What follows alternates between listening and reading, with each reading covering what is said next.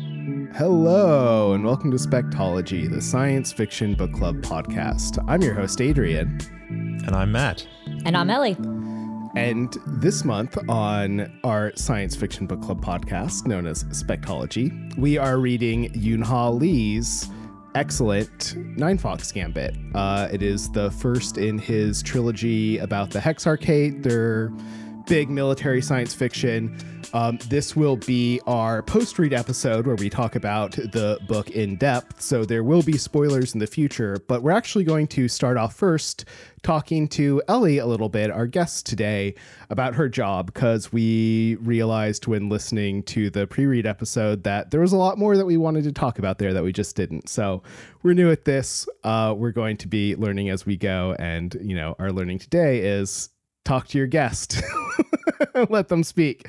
So we're going to talk to Ellie a little bit just about what she does with the DoD, because she works as a game designer for the military, which is interesting. I didn't know that existed until I met Ellie. I assume that's also true for a lot of people. So, it was true for me basically until I stumbled upon it. So. Right. So we'll talk about that, and then we'll let you know when we get into the actual spoilers of the book. This is a little bit like non-spoiler pre-discussion. So, Ellie, who are you and what do you do? What exactly is my job? So as Adrian mentioned, I'm a game designer who supports the U.S. Department of Defense, which is the department of the U.S. government that handles the military and sort of related national security affairs. And I do what is called wargaming, which is a particular type of method for analysis. Right now, I mostly do games that are intended for research purposes, but in the past, I've also done games as part of professional military education. So a lot of people aren't aware of this, but the Department of Defense actually runs a large number of colleges and master's degree granting universities that they send military officers to gain particular skill sets. And so I used to work at one of those. Cool. So when you say that you do analysis through game design, what does that mean exactly? Yeah, so I work on a really broad range of topical issues. So at any point in time, I could be working in lots of different parts of the world and on lots of different issues. But what the common thread is the way I look at these problems. So I try to help the military either get a better understanding of what a particular problem looks like, or try to help the military develop a new solution to a problem that they have already.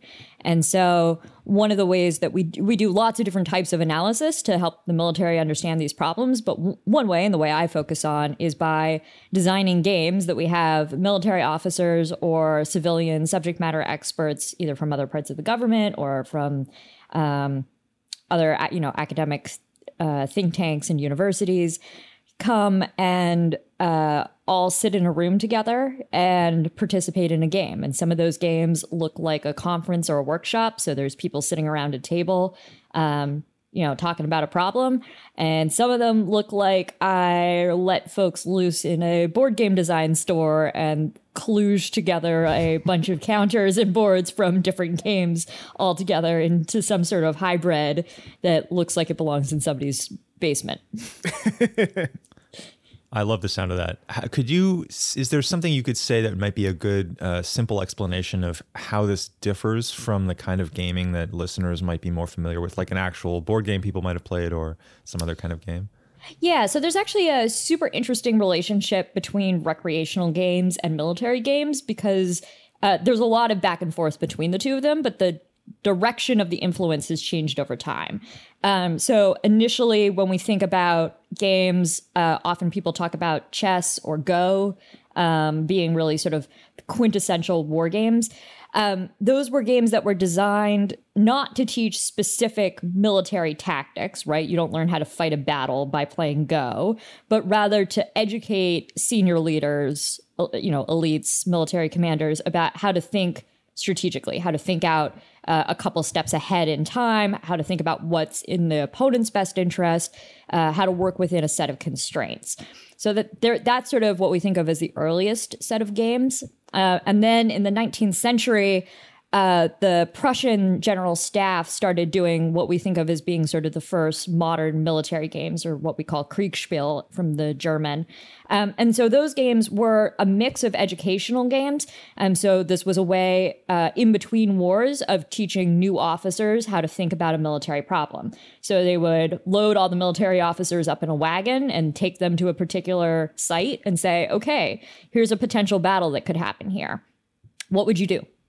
And you started walking through, okay, I would arrange my forces here, I would do this, and then somebody from the more experienced staff would play the adversary forces and do the same thing. And you would basically walk through the battle. And so the primary purpose was educational. You wanted the new officers who maybe hadn't been in a battle before to get their dumb ideas out when there weren't actual dead bodies that were going to happen as a result. But they realized that this was also a really good way of thinking through potential problem sets, right? So given the terrain you have, there's places where you're more or less likely to have a battle given the adversaries you have, right? And so you can think through, okay, what happens if France invades Germany from this direction into this location? Like, what could that look like? And you could start to play through those. And so the staff started keeping a record of the games as an analytic product so that they could say, hey, we already thought about this battle in advance. We thought about some of the ways it could go. And so now once we're in the battle, we can be like, oh, this is looking a little bit more like game run number 74. That time we lost because we did this thing. So maybe we shouldn't do that this time. Right. So it's almost like keeping record of chess openings or something. Right. And like, actually, a lot of the notation looks kind of similar. Right. Again, because the direction of learning was still coming from, they had these games like chess and Go. And so, they were figuring out how to learn it. If you look at what the Kriegspiel games look like, you had like a terrain map and little metal counters for each of the units. So pretty rudimentary mechanics. That then evolved. Other militaries found out about this and were like, oh, that's a really clever idea. We should do that too. So by the late 19th century, the U.S. military was doing this, both the Army and the Navy, though the Navy's games are more well known. There's a really famous series of games that happened during the interwar years between World War I and World War II at the U.S. Naval War College. And so there's a great line from Admiral Nimitz, who commanded the Pacific Fleet during World War II, that the games at Newport, the college, they had seen everything that the Japanese did except for kamikaze pilots. And that's a little bit of an exaggeration. But what these games did was provide a forum for military officers who didn't have personal experience in a major war to play through lots of different options. And as technology was changing, to better understand what you could do with this new technology, what worked, what didn't work, what types of issues you tended to see. So, for example, Midway was played through many, many times before we ever actually fought the Battle of Midway. Rolling into the post-war years, this is where gaming for analysis, as I mean it, sort of comes out. And it comes out of the nuclear revolution. So once you had the atom bomb, there were huge questions about, like, what does warfare look like right now? What is a two-sided conflict where both sides have these weapons that we've seen what they do. It's really horrifying. What does this actually mean? And so the RAND Corporation was involved in a very famous set of games in the 50s that were helping the military wrap their head around what does conflict look like now? And some of the tools that they were using were sort of in conversation with a growing field of hobby gaming. So after World War II, people had more time and more money available. And so you started getting a rise of entertainment games. And so you got this interesting dialogue back and forth. So, for example, those of you who have played military games before, if you've played tactical or operational games, have probably seen that the board has hexes on it. So the terrain is divided up in hexagonal pieces that lock together. So that board was first developed by John Nash when he was an associate at RAND, and then really quickly ported into the hobby gaming world. But over the years, the hobby gaming world did a lot of work refining different types of rule sets, different types of ways you can represent combat forces. And now we pull on those rule sets all the time because they're well developed and convenient. And so we can modify them for actual military conflicts, just by adjusting them on the margins rather than having to start from scratch. So it's a two-way street going back and forth. But On the analysis side, it's sort of a mix of different things. Some of it's sort of the thinking through a battle that we haven't fought before in the sort of traditional Prussian way of doing it. But sometimes it's also figuring out, hey, what is this type of warfare that we're just starting to see? So things like cyber become really interesting examples of, what are new things that we haven't seen what a major full scale war between near peer adversaries looks like now that cyber's in play. Let's think about what that space looks like and think about how to fight that war in a way that doesn't wipe out humanity. Yeah, good. I love hearing all this. This is so interesting. Yeah. I of course come at it from the perspective of somebody who loves games, but has never had any kind of professional reason to be involved in them, as relating to national security issues. Well, and it's interesting because most national security gamers start out as hobby gamers. I did a little bit of hobby. Yeah. So that is actually so my dissertation is looking at wargaming, and as part of it, I did a survey of the field, and it's something like well north of 70% of the respondents to the survey, which isn't representative or anything, but just to give you some sense, something north of 70% said hobby gaming was a major influence on a par with past military experience or their academic training that they pulled on in their work. So it's huge influence. That's wild. Makes sense. But it also means we're all big ass. Yeah. We're big honking dorks. Like you go to one of these military gaming conferences and like instead of the like mixer with cocktails, people just like whip out game boards and start playing games. That's great. That's so interesting. That sounds like my parties too. So. We're well strewn with what I refer to as awkward extroverts. Like we want to make friends with people, but we're real bad at it. And games are just like such a helpful crutch for that. Yeah. Cool. I love that phrase and I'm going to use it. Awkward extrovert. That's great. I mean, because I am one. Right. Yeah.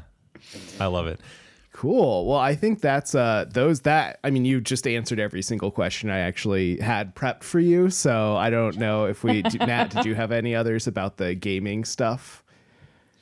I was sort of interested in like a day in the life. Oh, that's a great I don't question. know how much you can say about the details, but just when you say that do you spend most of your time designing games? Do you spend most of your time doing analysis? How does that kind of break down roughly? Yeah, so I think it probably makes sense more to talk about like the lifespan of a project rather than a day in the life, because at any point in time, I'm in lots of different points on lots of different projects. But anytime I'm doing a game, there's definitely a huge research element. And so the joke among game designers is always the person who learns the most about the problem is the game designer himself. And I want to come back to this because it's something that the book brings up. But so I spend a lot of time doing research.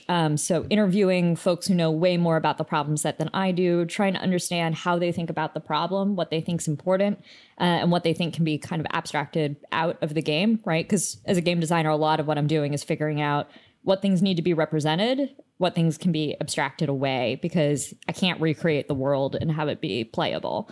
And so making those choices in smart ways. And that's the same whether you're doing educational or analytic gaming. And then some of it is building the actual game. So I have a desk that is totally littered with boxes full of small colored cubes and 7-sided die and 12-sided die and 20-sided die and 100-sided die. Like it looks, at best, it looks like I teach preschool. At worst, it looks like I'm running like a small game con out of my office.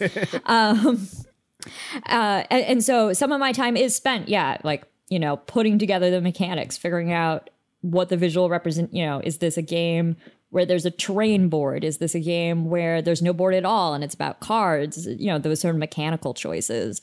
But that's all driven from the research on the front end, right? So based on how experts understand the problem, I try to pick a sort of game language that makes sense for what they think about. Do they think about it as being trade-offs and tipping points? Well, then cards work really well. Do they think about this as being seizing and holding territory? Well, then you're going to need a terrain map, right? And so you can think about the nature of the problem kind of driving those design choices you're making. But also alternatively, like the wrong design choice can make people think about the problem in a way that maybe isn't correct. Totally. And this is something game designers worry about a lot. Games are really, really compelling. And the thing that differentiates my job from a hobby game job if I misrepresent the Battle of Gettysburg in some way, but the game's still fun to play and I still get sales, like I'll get some nasty grams from historians, but no big deal. Where if I misrepresent the problem in some fundamental way that has officers thinking about it wrong, and particularly if I build a compelling but wrong game, I can really warp people's thinking about a problem set. And so I have to spend a lot of time thinking about how the choices I'm making in the game design are influencing how people think about the problem. Again, this is something the book brings up. So thinking about, not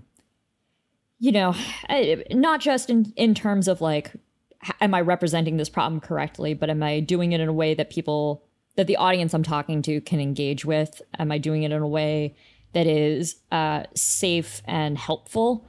Right. So I've done lots of work looking at irregular warfare. And so then I'm representing complicated, multi-sided conflicts in a short amount of time. How do I boil down the narrative that's driving a civil war in a way that's not reductionist and doesn't sort of take agency away from the sides that aren't the US? How do I make that seem concrete and real?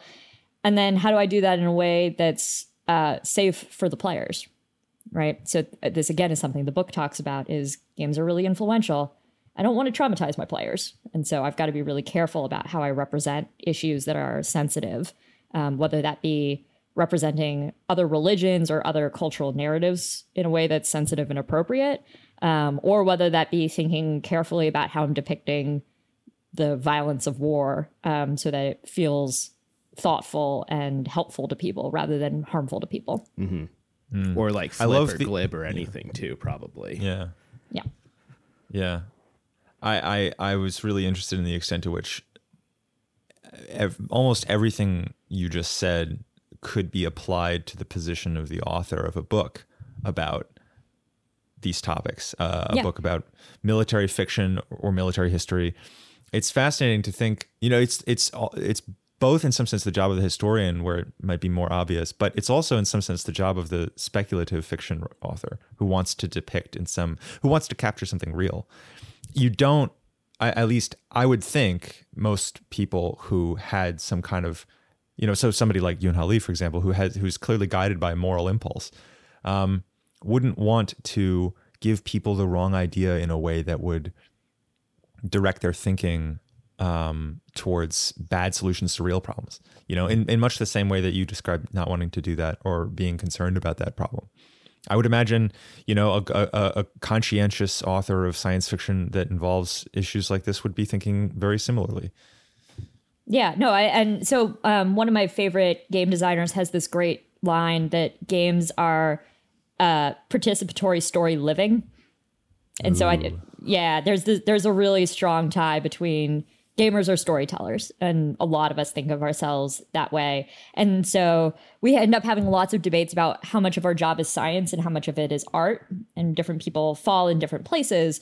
I tend to land, not surprisingly, I'm a social scientist. I land in it's social science, right? Like the narrative is important, the story is important. You can't strip that away. At the same time, it's not just art. There is a real world underneath it. I am at some point a positivist. And so I've got to be true to the world that's around me while also representing that the world is different for different people. Mm-hmm. Cool. I had wanted to ask one more question, then I think we should start talking about the book because I wanted to talk about some of this stuff in the context of the book too. And that final question is just, for listeners and for myself, honestly, who are into this kind of thing, are there any commercial games available that you would recommend as like, oh, this is actually a really good example of what we do in a military context too? Like, I'm thinking one that I've played a lot of is Diplomacy. Is Diplomacy good or bad? Or like, where is it good and where is it bad, maybe? Yeah. And so I think that latter question is probably the better way to think about it, right? Like all games have some things that are useful and some things that aren't. I think it tends to be easier to draw a straight line between some of the games that represent military operations and the games that are about kinetic operations on the military side, right? There's just a clearer one-to-one. One that's fairly well-known and accessible is Harpoon, which is by Larry Bond, who's done quite a lot of work in in sort of defense circles. And so that game's often pointed to as one that sort of straddles the line. People use it in educational contexts within the military, but then it's commercially available. There's actually quite a number of game designers who float back and forth. One of the most interesting ones, and there's a Washington Post profile of him that we can link to in the show notes, is a guy named Volko Runke, who was at one of the CIA's educational institutions for a long time and is a well-known commercial game designer who specializes in games about counterinsurgency that are just really thoughtfully done. He's got great mechanics, sort of has built this series of games that all use kind of similar mechanics, but is really thoughtful about how he translates them into different contexts. And he's just a really fun game designer. So we'll link to the post, but any of his games are great. But there's also game designers who don't have strong ties to DoD who do really great work as well. There's a Canadian guy named Brian Train, who's again works on irregular warfare games that are just really well done. And so any of his stuff, I'd really recommend you pick up. Joe Miranda does more traditional, conventional force-on-force games, and so he's another good designer to check out. In terms of like books and that sort of thing, Peter Perla has a book called The Art of Wargaming. So Art of War pun. That's sort of the quintessential text that most people will point to within the military gaming circle, but it's actually written to be a book both for hobby gamers and professional game designers. And so it talks a lot about the overlap between the two. And so for someone who wants to read a book length treatment, I definitely recommend picking that one up. Awesome. Great. I love it. I love these suggestions. I'm so excited. This is so cool. This is going to end up with game night. Yeah, I mean, let's talk about that. And I should say, I'm not a big hobby gamer myself. Particularly at this point, it feels more like work than it does like recreation sometimes. And I played games growing up, but I was not what is considered a hardcore gamer within these circles. So I also would say, like, I tend to be much more on the side of the skills I bring are much more the skills of a social scientist to be able to think about a problem, think about the mechanisms, think about how to depict the mechanisms. Mm-hmm. And that's the same whether I'm writing a regression or doing a case study or doing a game design. It just happens that game designs are most of what I do rather than not very much of what I do. Right. Adrian, I'm sort of curious to flip the question back to you because you've also done some work on game designs in a different context. I have, yeah. So most of my game design has been in the context of building also educational materials, actually.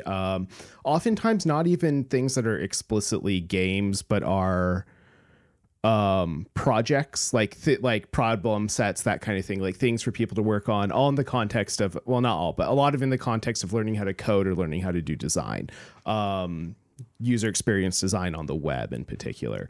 So it's interesting hearing you actually talk about the process of this, of like bringing together subject matter experts and having your own kind of like learning process and thinking about like, what can I abstract and what has to be like a key. Like when I think about it, a lot of what I think about is like, okay, what is the skill that I'm trying to get my students to practice?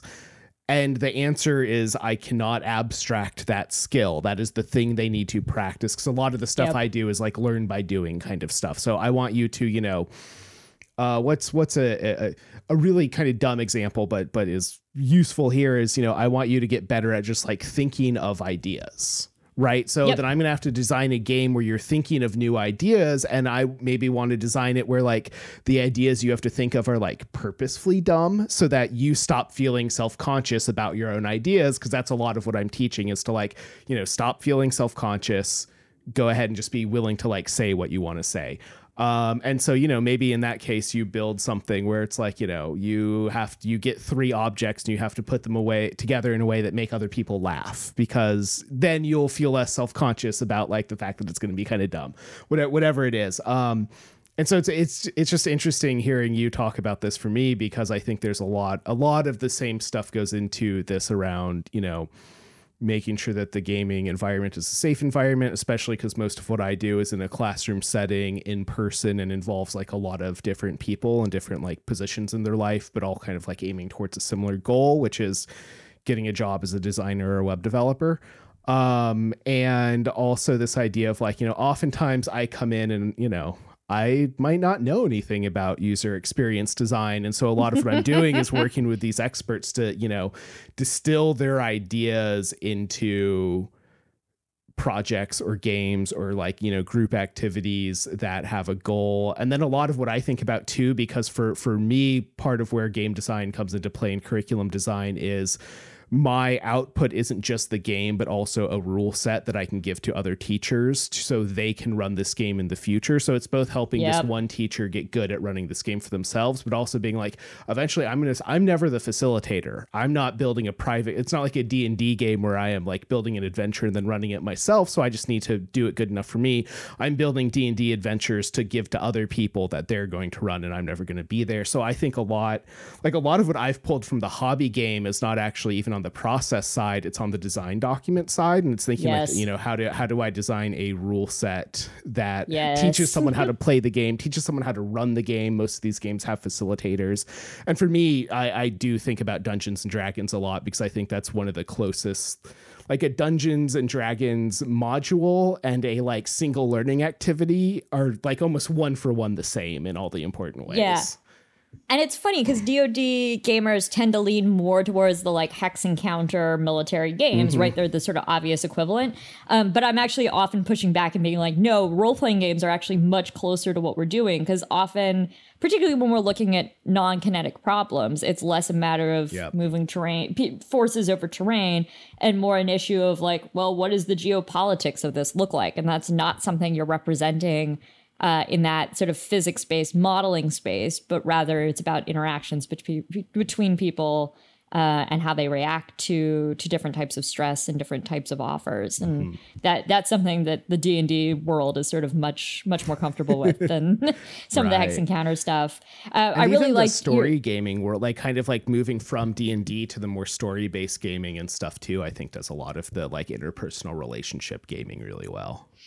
Yeah, and one other thing you mentioned that I think is worth calling out as being a really interesting overlap is this notion of adult learners who need to learn how to do things, right? Because when I'm working with, and I'm even in educational context, the military officers I'm working with have been in for 20 years. They're professionals. They know more about how to do their job than I do.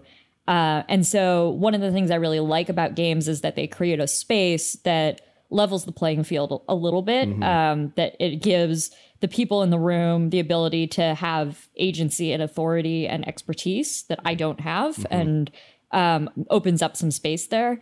And also that it's an experience of doing. And for a lot of military officers, and I think this is actually true of adults more broadly, they've spent the last 20 years learning on the job. And so it's a much more comfortable way to learn because it's what they're used to day to day rather than here is a textbook, like go absorb what the textbook is, even though you haven't done that since you graduated college or your initial post-grad degree for folks who got one of those before going into the service.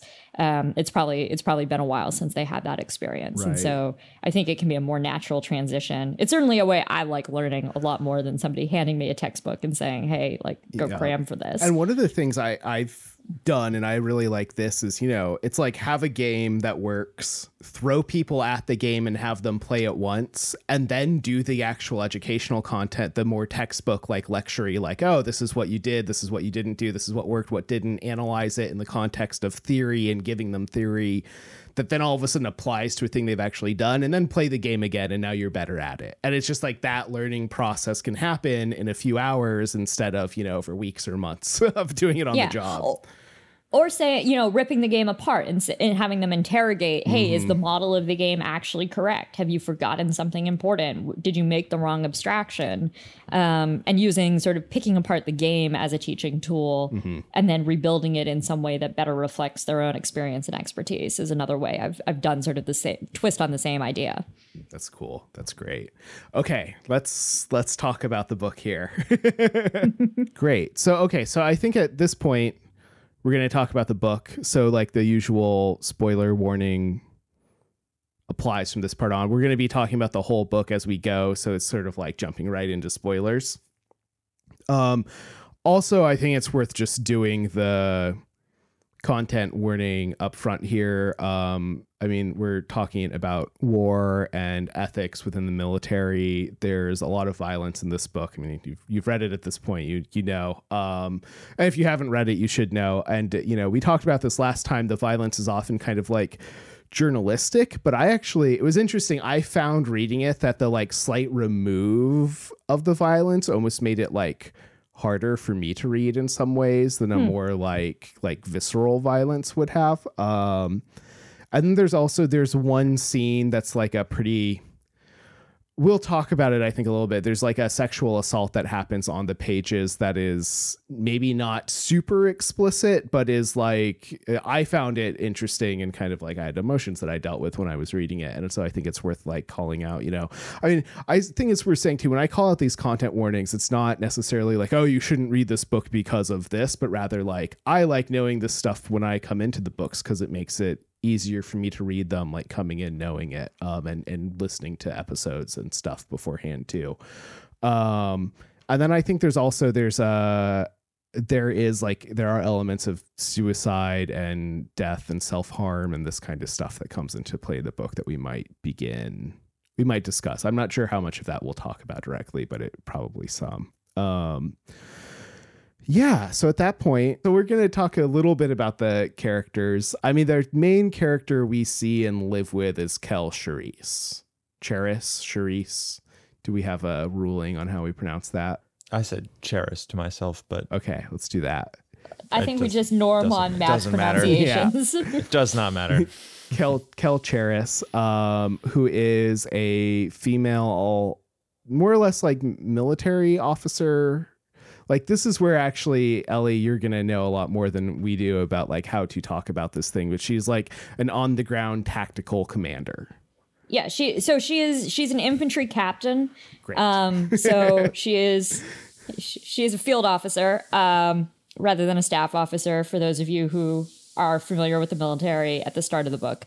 And so the world doesn't make a huge division between infantry and shipboard officers within the command structure, but they have different cultures that are explicitly called out in the book. And so some of the characters we interact with, including Charis, are really, you know, they're the ones who go work on the ground, invade the planet, shoot people, versus the ones who are in the ships. And so one of the things we see over the course of the book is her having to change jobs, literally. She is going from the perspective of somebody who is commanding. We don't get a strong sense, but, you know, a captain would often have sort of a couple hundred people under their command, and that feels about right with the way the book's described. To somebody who is running a war from a ship commanding a bunch of other ships as well as ground forces. And so she's very radically changing the scale and also her primary part of the conflict she's involved with. Yeah, and kind of piggybacking on the conversation we just had, like a lot of that change, like, you know, has to think more abstractly about the war in front of her, and like that's where these games can come in too, because like a game is also a more abstract version of a war. And then I think it's worth calling out Shuos Jadao here, because he is her sort of like, in some ways, teacher as she goes through this, but also like a literal like mind implant in her. Yeah, and a mentor in a lot of, right? Like teacher, mentor, occasional torturer. Yeah, how, you know, literally a part of her. This would be the moment where somebody would make a joke about better half. But I mean, yeah, I'm not sure Jadao would make that joke though. So their relationship is really interesting because she is the one who suggests like bringing him out of deep sleep, and it's almost implied a little bit that she is she's softly manipulated into manipulated, right? Exactly. Yeah, so taking a step back, the world we're in is run by a set of 6 factions. Mm-hmm. One of them is the Kel, which is the military.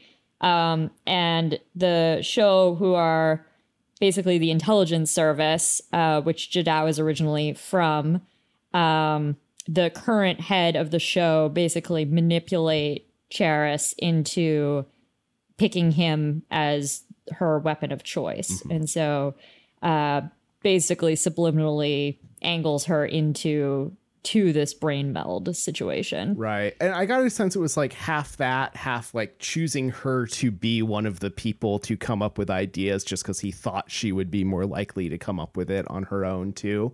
Yeah. It's definitely like a combination of like her own choice and getting shown it as an option, thus that she picked it. Yeah, and I think this sort of brings up something we're going to talk about more, but choice is a really important theme in this book. And this is one of the examples of the way choice or lack of choice is often not presented as a binary thing. It's not that you always have choice or you never have choice, but that there's a lot of different types of manipulation you can use to make somebody make the choice that you want them to make, even though they do make an active choice. They have free will. But it's in a conscribed, manipulated way. Right. This is funny. Matt and I had this conversation. I think it was in maybe even the Player of Games episode, like way back in the day, about like what is choice and what isn't in these contexts. Yeah. So I think we'll get into this. The thing that I think about when I think about the Shuos folks, they're sort of these stereotypical schemers in some sense. They're spies and manipulators, and I always wonder how plausible these sort of elaborate schemes are. It strikes me as being the closest sort of real world analog that I've heard of to the kinds of schemes that Shuos Mikodes, the head of all the Shuos, undertakes. He's the one that sets Kel Charis up to meld with Shuos Jadao. The closest real world analog that comes to mind is something like Operation Mincemeat in World War II, which is this incredibly elaborate fake false intelligence plant that the Allies undertook to make the Nazis think that D-Day was going to be undertaken in a slightly different location than the actual location, and this involves like corpses and false records and things in Spain, and it's this very complicated thing. And people argue about the extent to which it even remotely worked, but the ultimate objective of the Nazis not being prepared for the precise locations of the eventual landings at D-Day, that objective was achieved by whatever means, who knows? Yeah. But so there's this like one aspect of the arguments that you have about these complicated plots is just sort of, it's very hard to attribute, even after the fact, it's very hard to attribute, success to specific actions that were taken. Sure, Shuos Mikodes gets what he wants, but like his plot is so ridiculous. Yeah. Is it really because of his plot that he gets what he wants? I think thinking about it in a domestic political context instead of thinking about it within international spying can make it a little bit more tractable. If we think about this in a domestic political context, right, the level of scheming and manipulation that's going on doesn't feel totally out of line with some of what we think about when we think about, local politics and the sort of convoluted school board election, right? So on one hand, like, I hear what you're saying that like it feels like an overly elaborate scheme, but then like you start looking at stuff in the news and you're like, all right, maybe people are that convoluted. I don't think it's not realistic. It is very realistic to me that people come up with convoluted plots. They certainly do. It reminds me in particular, when you said that, it reminded me of Nixon and some of the dirty tricks. Yeah. Right. I think I heard it was on what's the great Slate podcast? Oh, Slow Burn. Slow Burn. Yeah, on Slow Burn, he mentions that during the Democratic primary in 1972, Nixon aides, under the auspices of the whole larger Dirty Tricks campaign, would do things like go into the various Democratic primary candidate at this point, campaign like hotels where they were staying and like steal all their shoes. And with the goal of, I guess, delaying them or something. It's like this it's very much a, like it's so weird and complicated what this must have the larger plans this must have been part of. But I absolutely believe that people do this. The question in my mind is only, does that really work? Is that really why the thing happened? Well, I think it turns out figuring out causality is hard. Right. And I think to take it like, explicitly, I think there's a lot of like TV show in this, like in TV shows in this peak TV environment where like, the question is almost like, what form of politics do you believe? Is it House of Cards or is it Veep? Because like there are complicated plots in both of them. And in one, they like work out on purpose and the other like by accident, and it's like, the idea of like a perfect schemer at the top always getting, always his way and in these TV shows is I do feel a little bit like okay, this probably doesn't work as frequently as it does. Yeah, and I have to say, one of the things I like about this book is that they don't present the Shoes as all-knowing, always functional, like these schemes always, I think it's in the next book, but there's all these great character moments, sort of humanizing Mikados and the extent to which he's sort of a fallible human who screws things up for no particularly good reason, or gets sort of enamored with the complicated scheme because it's a complicated scheme, right? So I think this book is actually the failure mode for that kind of person, right? And like I actually think that this book is much more on Team Veep than Team House of Cards, right? And as a DC resident, that's like part of what I appreciate about it is that it's much more on the like, sometimes people just do dumb things. I think that's really true. I mean, at the end of the day, he gets what he wants in a very narrow sense, but he doesn't get what he wants in a global sense. By the end of the book, he's really not gotten what he wanted at all. But the end of the book, like the opposite. He's very Veep. Yeah, he is, and he's not really presented as being a successful. Nobody in this book is a successful mastermind, right? No, I mean, even Jadao, who's sort of the strategic genius, screws things up all the time. Oh yeah, and I mean, Jadao even like shouts it out a couple of times himself, like, if I just waited a little bit, like this entire like faction would have been on my side, and said I like jumped too soon, and they their heresy came after I was imprisoned or whatever exactly. Yeah, but like 20 years after. So if I would have been alive, I could have built this. I could have fostered this. Had I only known that this conversation was happening. Right. And if I had even like, conceived of that type of a way of bringing down the Hex Arcade, as opposed to, my like fuck the system version with no real vision on the other side of it. Yeah. So let's lay out a couple of the things that we've not quite gotten to. Yes. And then we'll good point. We've mentioned Kelcheris, Shuos Jadao, Shuos Mikudes.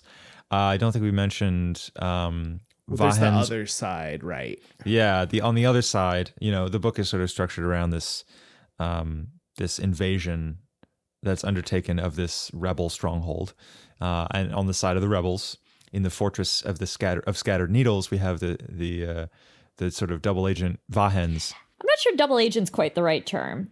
She's basically, I think of her as actually being like an advisor to the rebellion in the same way where like traitor, I guess.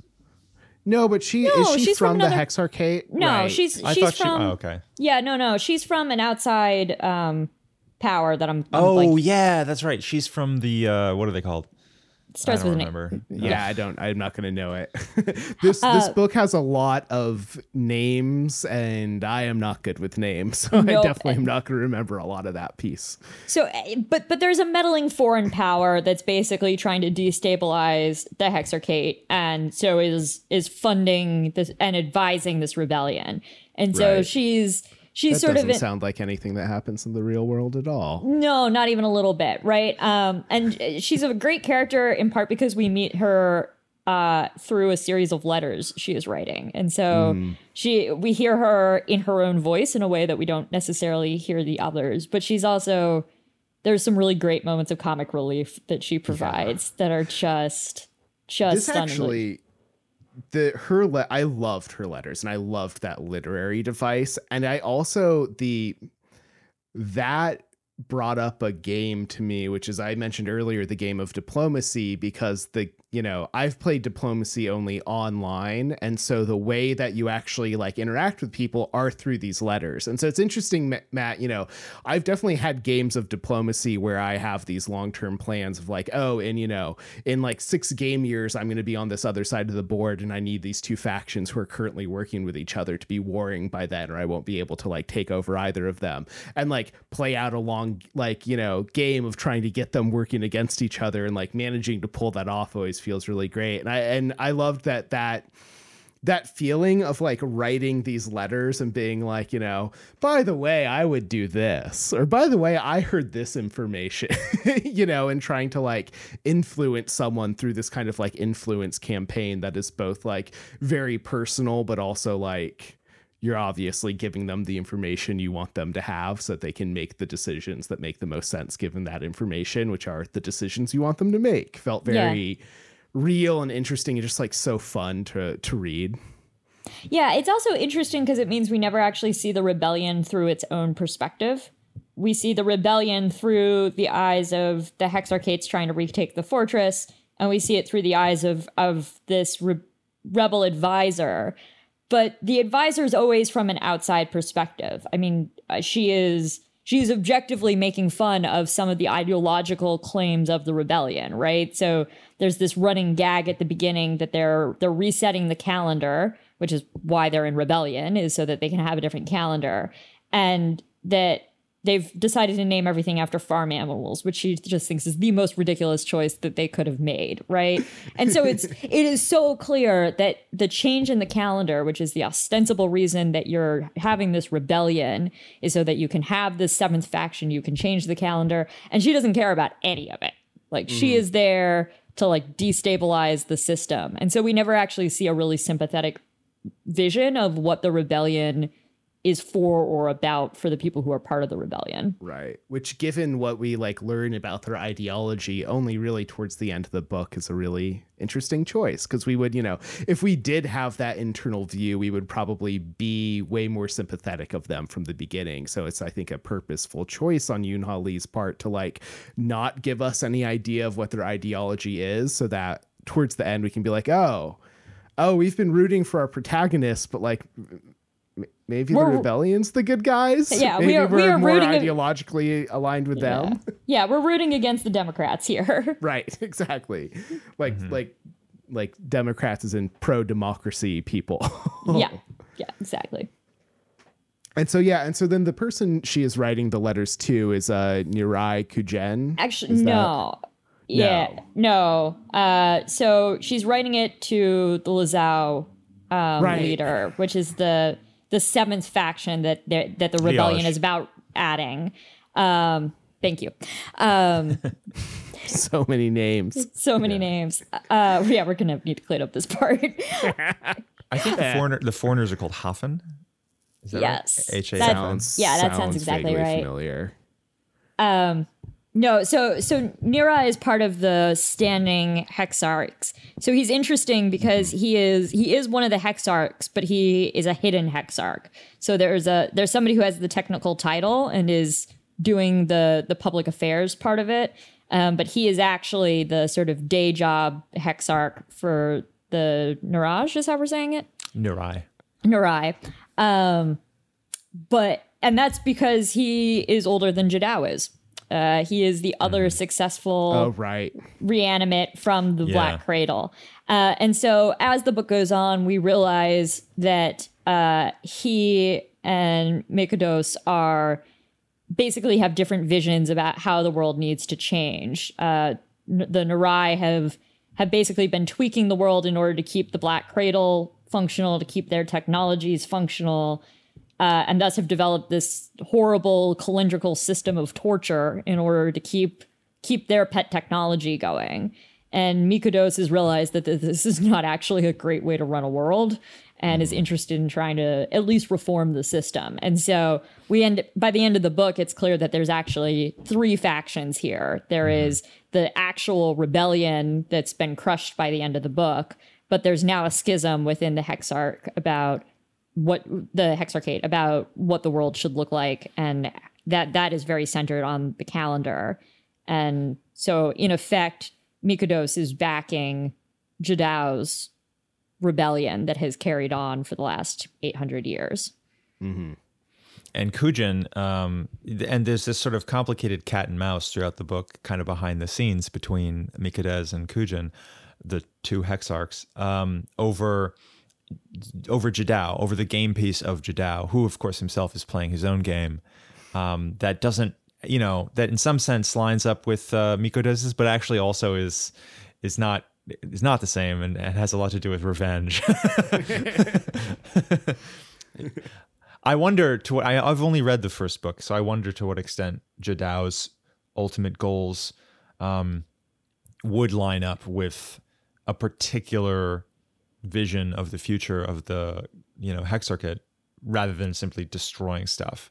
I would imagine, given what we know after the end of the first book, that Jadao might be willing to sort of come to different types of agreement with possible ways of destroying the future and creating a new future, but we don't see him doing any of that. We just kind of the final kind of beat of the book is this sort of is Cheris committing herself to Jadao's vision of taking down the Hex Circuit, and so they're going to take it down, but we don't know what's going to come next. We don't know how they line up with Mikades exactly.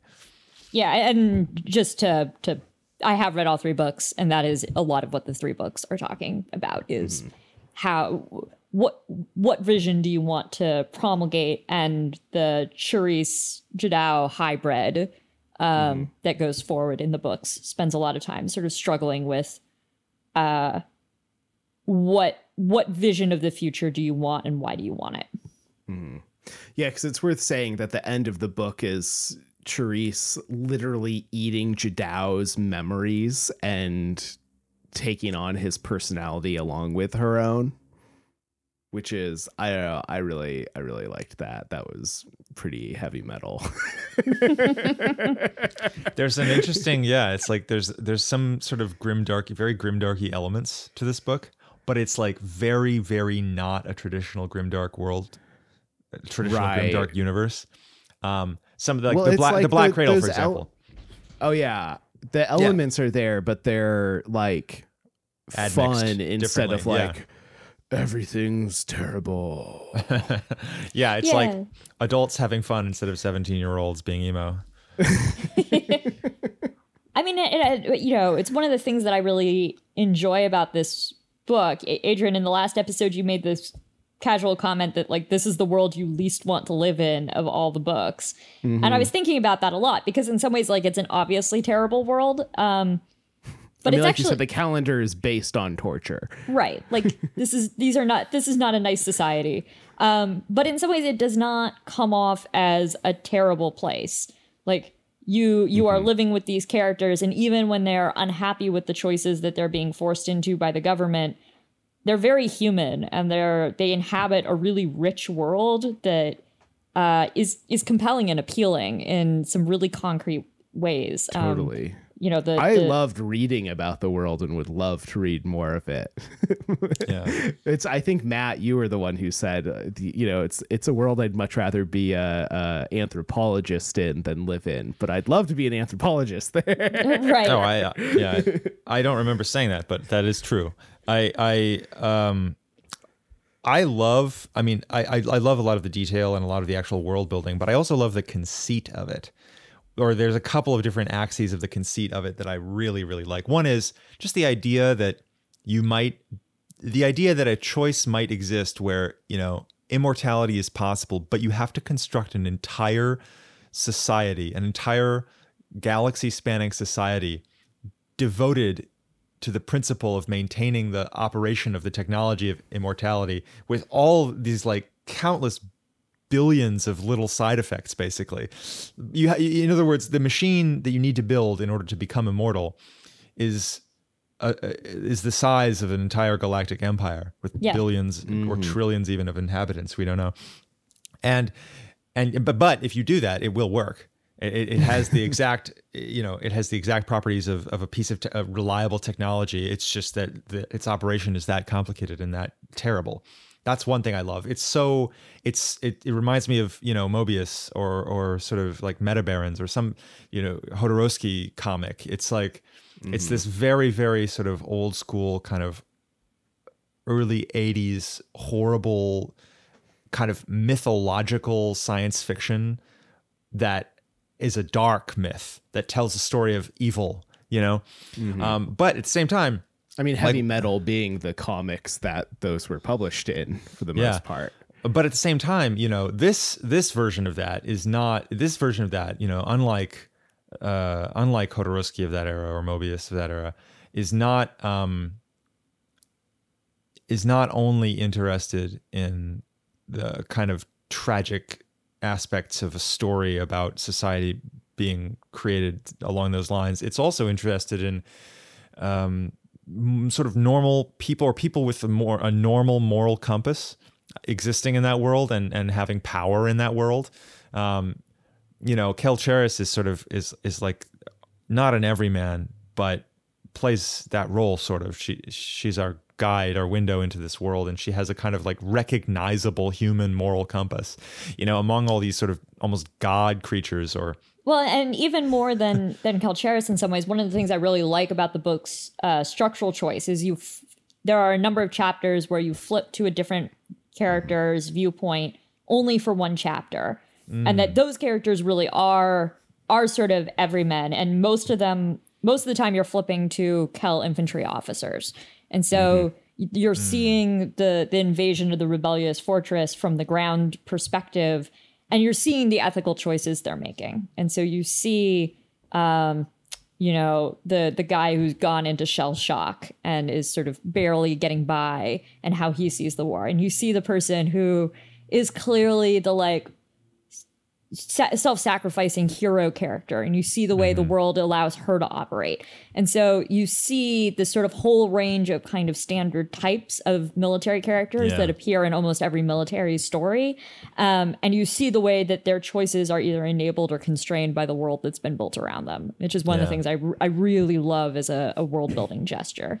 Oh yeah. And I love also that the in a lot of grimdark that I've read, at least, the choice space is constrained in sort of to the point where it's almost unrealistic, even given the premises that we're given, because the author of a lot of those stories, you know, at least ones I've read, like we'll take Metabaron for example, like, or take Inkle, take the Inkle series. You know, the stories that are being told are these sort of like weird myths, and so it's almost like there's no real desire for a lot of normalcy to occur. There's no desire for a sort of normal kind of like standard recognizable moral choice to be made. What we want to see, what the direction the story is meant to go, is instead in the direction of these like large, strange, you know, moral choices. Without getting too much into like what those stories are, it's like a weird myth, and it's focusing on gods making weird myth choices almost, instead of people making people choices. And so like a lot of grimdark, I think, works that way. You know, and you get people having to make these terrible choices, because only a person who makes terrible choices could possibly survive in this incredibly horrible future.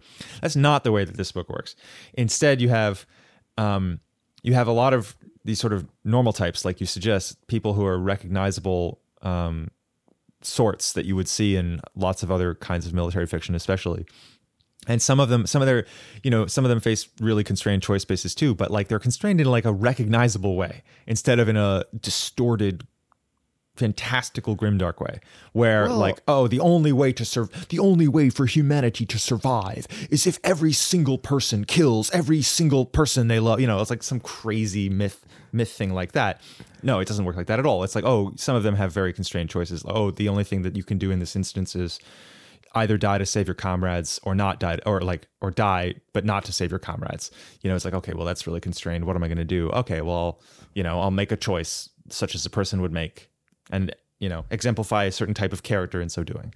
I want to push back on that just a little bit, because I think that so I really liked those jumping into a different viewpoint chapters, partially because I thought what they were doing really well was showing Kel Cheris's choices and how they affected people because her choices are so abstract. And one of the things that Jadao is telling her over and over and over again is to stop worrying about the people you're sending off. Stop worrying about the individuals. Like, they're just not what you need to think about. You need to think about them in terms of numbers and resources at your disposal, not in terms of actual humans. And part of what I think the book is doing a good job at is like, you get the sort of like mentor figure telling your like main audience stand-in this, like teaching them this lesson. And then the book goes and like does the other thing and goes and shows you the individual person and like the horror of war. Cause like, you know, let's not, like, the book is very grimdark in the sense that like what these people go through is awful. You are right there, close and personal in their like close third person view of it as it's happening to them, as their like bodies are being torn apart, literally.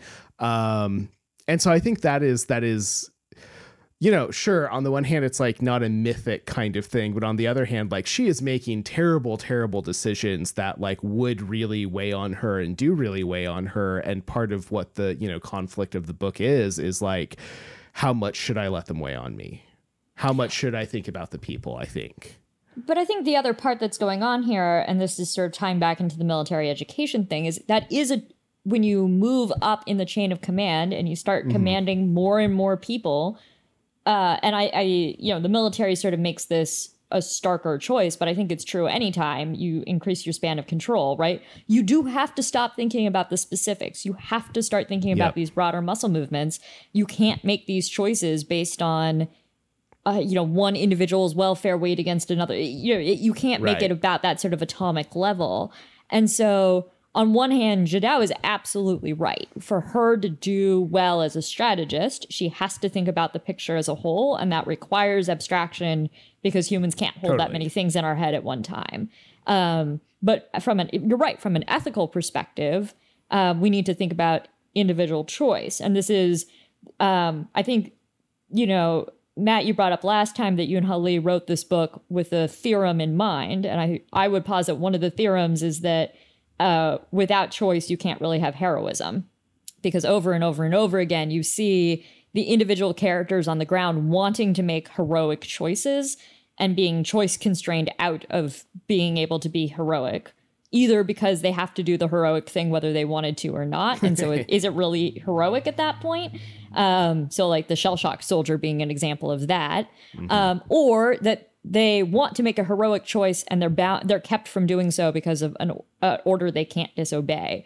So there's one of the other viewpoint characters who there's basically a suicide mission that a friend is assigned to, and she wants to join her friend and isn't allowed to do so and can't do any, like has to just follow the order. She doesn't have free will in that moment.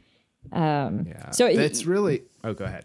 Oh, I was going to say, so on one hand, the scale is not the God choice, but it is definitely the consequences of those bigger decisions coming into play. Yeah. It is really interesting the way in which the world building constraint, like actually it's almost a fantasy in certain ways of like they're actually removing the free will that like soldiers do have. Like I have friends who have served in the military, and one of the things talking to them that's always really interesting is the, you know, like, yeah, the chain of command is super important. And, you know, when I was an infantryman and when I was an officer, I followed it. But also like we're all individuals and we're all making decisions on the ground as we go. And in certain ways, this world of the what are they called? The formations, I think, which actually like remove any agency. Like they turn the soldiers from individuals into game pieces, essentially, to bring it back to that theme. Is this really interesting? You know, it constrains away any sense of heroism. It, you know, makes it so that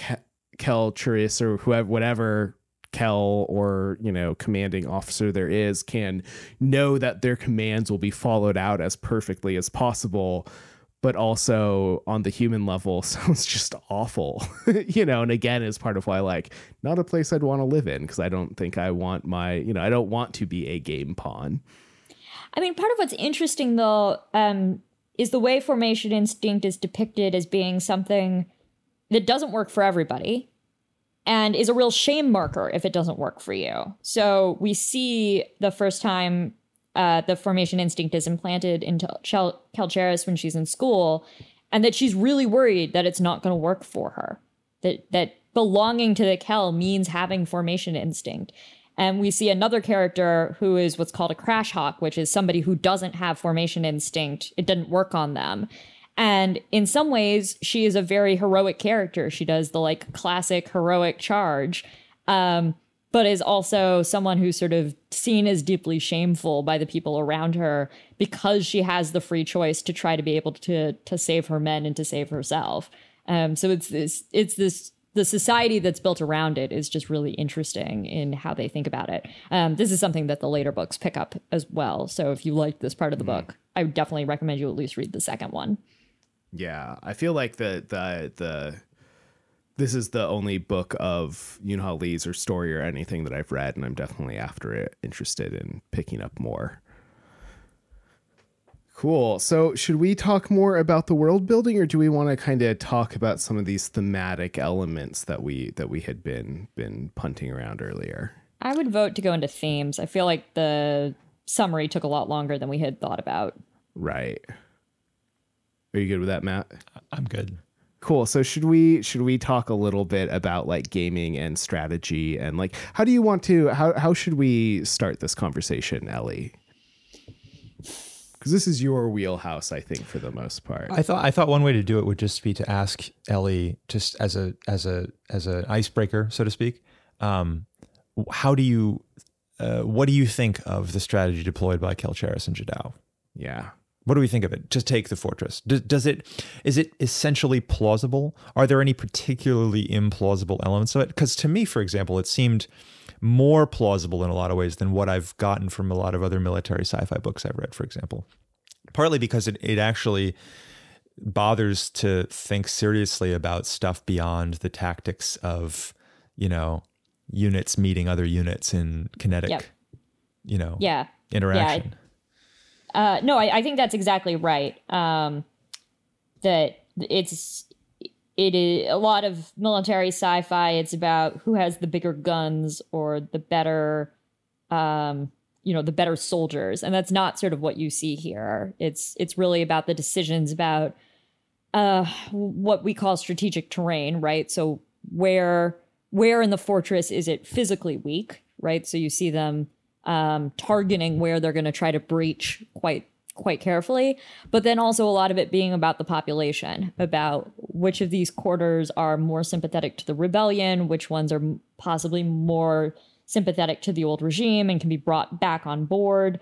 You see them using, basically propaganda to try to influence the population.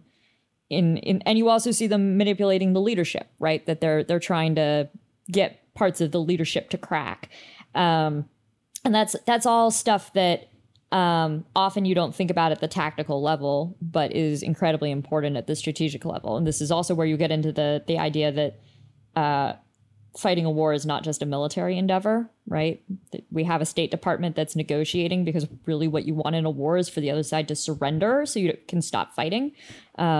And the sooner that happens, the better. And so that's a diplomatic task that you're going to need to be able to reconstruct the fortress, right? Part of what makes this difficult is that they need the fort. The reason why they can't allow this rebellion to just sit and fester is because the fortress is in a strategically important place for the protection of the empire as a whole. And so the Hexarchate has to retake the fortress, and the fortress has to be intact. They can't just blow the fortress up. It's sort of the idea of, you don't want to just demolish the capital city of the adversary, because if you do that, then you don't have anywhere to rule them from. And so I thought that part was also sort of interesting. I think one of the scenes from a kind of game perspective that I think is most striking is actually where Jadao is trying to show Churis what the strategy is. And so he has this moment where he asks her to design a game about what's going on the fortress. And what he's trying to demonstrate to her is that the game is political, right? There's an outside power that's involved that she hasn't recognized, and that the fight is really about the outside powers influencing this rebellion, and fighting the rebellion is really just a means of being able to deal with this outside power. And so the way he does this is to sort of have her build what she thinks is going on, and she gets way down in the weeds, which is a super common thing, right? When you ask someone to design the game, you end up tunneling down into the details of like, how am I going to have this force move? What's the resupply route? And then you look at the game as a whole and you realize you've missed this entire really important dynamic. And so I love that scene for a couple of reasons. One, it was such a compelling way of pointing out that the fight in the fortress was in some ways auxiliary to what was going on. But also that to me, that felt very true to what games are good for. They're good for revealing how you think about the problem and then allowing people to talk to each other about a problem, right? Often the games I'm running, I'm bringing together people who see the problem from really different perspectives. They're either sitting in different parts of the US government with different jobs, or within the military with different jobs, and they see the problem in different ways. And games can be a really clear way of articulating the differences in those perspectives and what they make you think the problem is and what the important parts of it to represent are. And so to me, that was a lot more realistic isn't quite the word, but insightful way of talking about what games do for the military than some of the other depictions of games in sci-fi. Ender's Game being sort of my least favorite, but there are other ones that I also think sort of have this problem of, oh, games just teach you to be a brilliant strategist, right? Like the act of doing the game teaches you. And really what the act of the game is doing is showing you how you're thinking about the problem. And you can then learn from the fact that you can see how you're thinking about it. You can see what the biases and the gaps are, and correct them or decide that you've got the right view of it, or you can communicate that view to somebody else.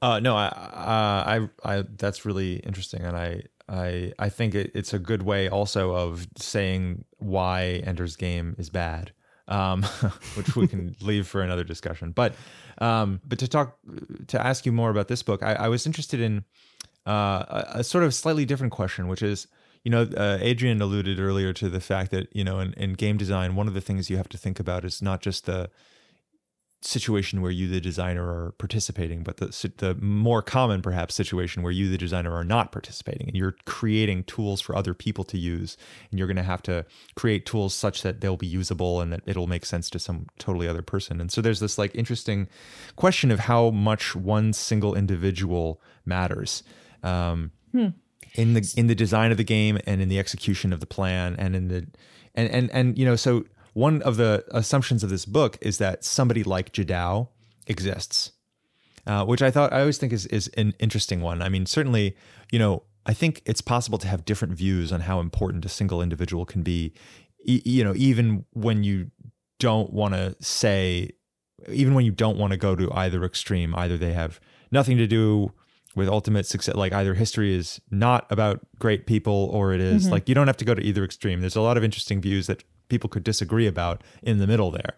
Yeah, and military historians run the gamut, right? There are some that are all about like Eisenhower or Marshall or pick your other commander, and there are some that are much more like the structure of the institutions, the technological change, the role of society, right? So you do get that full gambit within the military space. If I can maybe jump on Matt's question here and then pass it over to you too, Ellie. This pulls together several threads I've been thinking about. One is the idea of, like we talked about earlier, having to abstract and having to not think about people individually as much anymore. And then also this question of like, how much do individuals matter at the strategic level? Because, my experience of most of this stuff comes just like the game design world, not actually through the military context, but through a business context. And, I've managed people and I've managed teams and I've done this kind of work. And I've seen companies go from being very small to very large and, making lots of money and dealing with a lot of this. And we think about, inside of a business aspect, we also think about, for instance, one of the things that I have struggled with a lot personally when managing, especially going from managing people to managing teams and larger teams, is this idea that like, oh, well, you have to stop caring about the individual people. Like, I never like doing that. I don't want to do that. I want to think about every single person who I manage, even if they're like, three levels beneath me and they, have multiple bosses between me and them, because that's how I'm wired to a degree. And I don't like this idea of like abstracting humans away from themselves in order to make decisions about them. And it's, I think one of the for me, one of the hard parts I have just with like capitalism generally like requires that we do this. I won't go too far down that rabbit hole now, but also like, you know, I've seen in like, for me, it's not really a question of like great men or not, but I have definitely seen the same person or two different people in the exact same role, like everything else being equal, will make different decisions at a strategic level. Mm-hmm. And some people are more skilled at making those decisions than other. And some people are even regardless. And I think this is the part that gets underplayed and this book does a good job with, is it's not just about making the decision. It's about actually getting people to follow you in your decision is a lot of what leadership actually is. It's not as easy as being given a title and then people will do what you say. And, you know, I definitely like, to me, that's one of the things Jadao does like make sense with is it's not just that like, oh, he's this great man, whatever. It's also, it's like, oh, he has these skills that let him, execute on his vision in a very particular way. And that works for me from like a business context. I don't know, Matt, what do you think about it? I'm actually curious because I know you work more in the business world like I do too. Like, have you gotten that sense that like, you know, like that the strategic leadership of your companies matters or not? Well, of course it matters. I mean, it's impossible to say it doesn't matter. I think it's like the interesting stuff is not, you know, does it matter or not, but like, which, you know, so presumably, to me, this is how I think about it. Presumably, I assume that people are replaceable. And the interesting question is like, what would it take to replace them? So for a particular individual, you know, how do we define the set of other individuals that could replace this person? Mm-hmm. That's where it gets interesting. And so I wonder about like how this plays into the design of games. I mean, you know, in the book, Jadao is considered to be this completely irreplaceable person. And that's like, you know, it's sort of, I read that as a kind of a fun, fantastical conceit. You know, I mean, in some sense, his irreplaceability has to do with stuff beyond his skills. It has to do with like his history, you know, and stuff like that. So it's okay. It's more believable for those reasons. But when we're considering a strategic problem, or designing a game, or when you're considering a strategic problem or designing a game, Ellie, how does this element of who's going to be doing it play into it? I mean, I imagine that, you know, if I think about a game, you know, suppose there's a game and you know, there's a win condition and it's, you know, hard to win and only some people can win it. Like only some people are good enough to win it with some reasonable probability of winning it. How do you think about games like that? You know, how do you think about like finding those people, you know, that sort of thing? Mm-hmm. Yeah. So I'm usually not trying to necessarily find the person. You could use games for that. I think more the way I tend to think about it, when I'm usually at this point, I'm designing games for research. And so I have a question I'm trying to answer. And so if I think about it as I'm designing a lab experiment, it's an imperfect metaphor, but most people are more familiar with designing an experiment, right? So you think about the way you need to set up the experimental equipment and what materials you're going to have interact with each other in a chemistry experiment. When we're doing hard science, we rarely think about the like person who's mixing the chemicals together being super important, right? We think about those as being, you can just replace those out and it's not going to matter.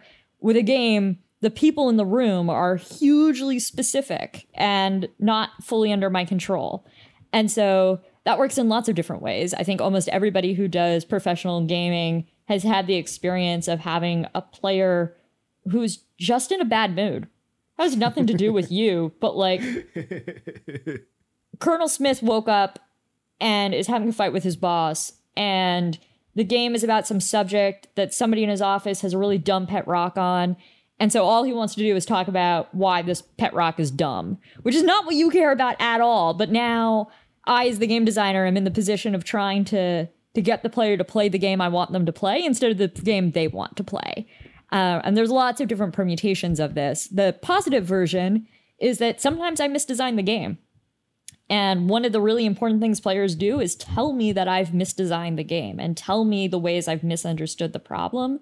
And so then the report actually becomes about me correcting the model because I forgot some super important thing, or there was a role that was really important and I didn't have a player to play.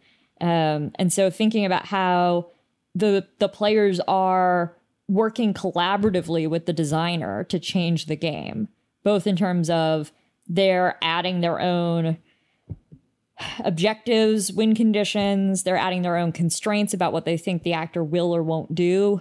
They're adding their own notions about what resources are available. So they're a really key part of the design process as well. And so depending on the game, it'll be more or less collaborative. But they are not an ignorable part of it.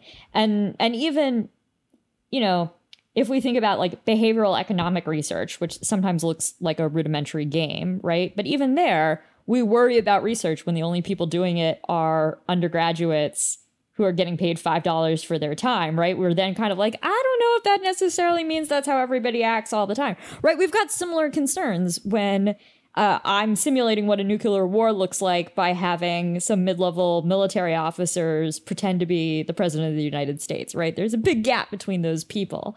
And so for a research perspective, I've got to think really carefully about the ways that my players are or are not the right people for the question I'm asking, and try to get them to be the right people when I can. And when I can't get them to be the right people, to be intellectually honest about the ways that they're not good facsimiles of the real world as I think it works, and why I think that, and how it might limit what I'm saying. When you're designing like these kind of simulationist type games, do you like, I am picking names out of a hat here, but say that we're pretending there's a game with like, we're going to war with Pakistan and they are nuclear power. And so it's a nuclear war simulation game. Again, trying to pick something that's not too real. Who do you have play as Pakistan? Is it the game rules? Does it change? Do you pick like, other mid-level military officers play as Pakistan and the US? Yeah, it really depends on both what the research question is and the rules in which the research is happening. Right. So within the military, there's obviously sensitive information, and sometimes there's a small circle of information, people that information can be shared with, and that will restrict who you can have play. And so there's an external limitation on what I can do. And then sometimes there's just pragmatic limitations, right? Like, I would love to fly the Pakistani staff in to play my game. Turns out they're busy running their own military, and they don't really want to come here because junior analyst says it would be super handy to have them be present, right? Right. And so, there are games and also you're like working against them in that case, and they might not actually want to give you that ability. Right. And so then the ways you deal with that really vary, right? So there are games where you develop a rule set that represents another country, and you're just you're interested only in how one side reacts to a set, you preset all the decisions that one side is going to make, and you see how different people react to those decisions. There are games that I've built where I've used U.S. subject matter experts, so people who've spent a lot of time in country, people who've studied the leadership really closely, but who are themselves not, themselves are Americans. And so there's questions about, are they mirror imaging? How deep is their knowledge? How good's my ability to assess their expertise? Particularly when we're talking about something I don't know very much about, right? And then there are times where, you're having basically a group of Charisse level military officers playing both sides. And then there are interesting questions about, how do I structure the instructions I give them, the information I tell them, the resources I give them to be the thing that's sort of coaxing them to behave in ways that I think are more accurate rather than less accurate. And then it becomes about me as a designer. How well did I capture those objectives and resources and capabilities? Mm-hmm. So I'll make different choices depending how much I know about the question, how much sort of the community at large knows about the question, what the question that's being asked is, But all of them is the short answer to your question. Cool. That's fascinating. Thank you. So I had another question for you, Ellie, / thing that I was thinking while reading this book. And I think I've alluded to it a few times already today, which is the sense of one thing that was interesting about the book was obviously games come up, but also this element of I want to talk about abstraction pretty much. And this is this thing I've mentioned several times, is that there's this double-sided thing of, on the one hand, when you're designing a game, part of what you have to do is just abstract out certain questions. It's we're not thinking about these here. And I mean, as we've said, that's also what you have to do as a military or any sort of strategic leader, is to say the individual people are just resources right now. These resources are just numbers. I'm not going to worry about the quality of the bullets, just that we have them. I'm not going to worry about the, quality of the tanks, just that we have them, whatever those things are. And so I guess I'm kind of interested in this sense of to what degree is gaming strategy? To what degree can you actually learn strategy? Even okay, maybe here's a question. Do you ever have your leaders who you're when you're working in particular in education games, do you ever have them do game design problems in the same way that Jadao had Churis? Because that to me actually made a lot of sense when he was oh, you need to design a game here. That was one of those ping, ping, ping, yes. That's a great way to teach someone how to think better. Yeah, no, and it is something some but not all of the military schoolhouses do. It is to do that. More of them use participation in games as a tool. So again, most but not all of the military schools have games as a credit-bearing curricular element. So they are a formal part of the educational process. There is a whole literature for somebody who wants to dig into it on experiential learning, which not only exists in the military context, but is becoming increasingly a thing in adult education. Right. I mean, that's a lot of the stuff I've worked with. Yeah. Yeah. So it's definitely there, and there it is both playing games and designing games that comes up. So in the military context, this often does come up in how do we teach people to be strategists? And so part of this is because within the military, there's a linear progression, right? You start either as an enlisted or as an officer, you enter the military, and then you progress up in a chain of command. And so the only way to get to be a general is by being a decent lieutenant at the very beginning, and then being, moving up, being a good major, being a good colonel, and then you get. But what good is and what skill sets you're looking for, in theory, are quite different at those different levels. Yeah. Right. And so there are a lot of questions about whether the military is actually setting people up for success, when the thing that determines whether you get to be a general is how good you are at these more individual choices. Mm-hmm. And so there's a lot of sort of thoughtful pieces out there on how do we teach strategy, and then what is the role of gaming as one potential tool that can help teach people strategy. Another tool that often comes up in this conversation is actually science fiction and speculative fiction. So there's a whole debate about the value of reading science fiction for military officers. And so there's a bunch of sci-fi for military officers book lists out there. We can share a couple of them if anyone's interested in seeing what this looks like. But there's also a debate about, do playing games really help you be a better strategist, or does it just teach you how to play that specific game? Does reading speculative fiction teach you anything other than that you enjoy speculative fiction? And I think the answer, like most educational tools, right, is it depends on the person. Like, some people learn really well from games. I'm one of those people. I find the game design process is a really good way for me to get my head around what a model is. But I do think there are people for whom it just does not work well. It is not a compelling way of learning.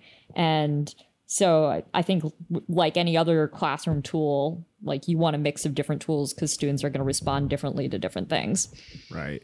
That's interesting to me, because one of the things that I like when I've been working with students and helping them find jobs, which was like a lot of what my tech work was, one of the things I would often tell them is, you're brand new now, you're going into some company, it's like you don't need to worry about like what your next moves are for a little while. But when you do, it's really important for you, especially in the web development world, to think about moving into companies that have multiple tracks for development, because you'll have some companies where like, the only way to become a, technology manager is to have been a good engineer at some point. But also once you're an engineer, the only way to get a raise is to become a technology manager. And it's like, I have at least made this like, that's bad. Like you don't like, sometimes you want to be a good engineer, just be a better engineer and be able to like move up by doing that. So it's really interesting to hear that those, obviously the military is also having those conversations, but I totally hear that thing of like,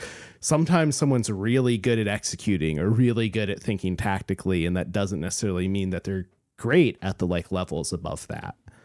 Well, and vice versa, right? That some people are really good at the levels above and are like really bad at dealing with like the fact that Private Schmuckatelli doesn't like Private Jojo and that like you've got to mediate their interpersonal dispute in order to get anywhere, right? Like they're really different skill sets. And so the question about how do you train people who have proven themselves to be good at one thing and are proud of their professional accomplishments, that now they've got to do something that's different, and that some of the people who hold expertise in it don't look like them, don't have the same experiences they've had.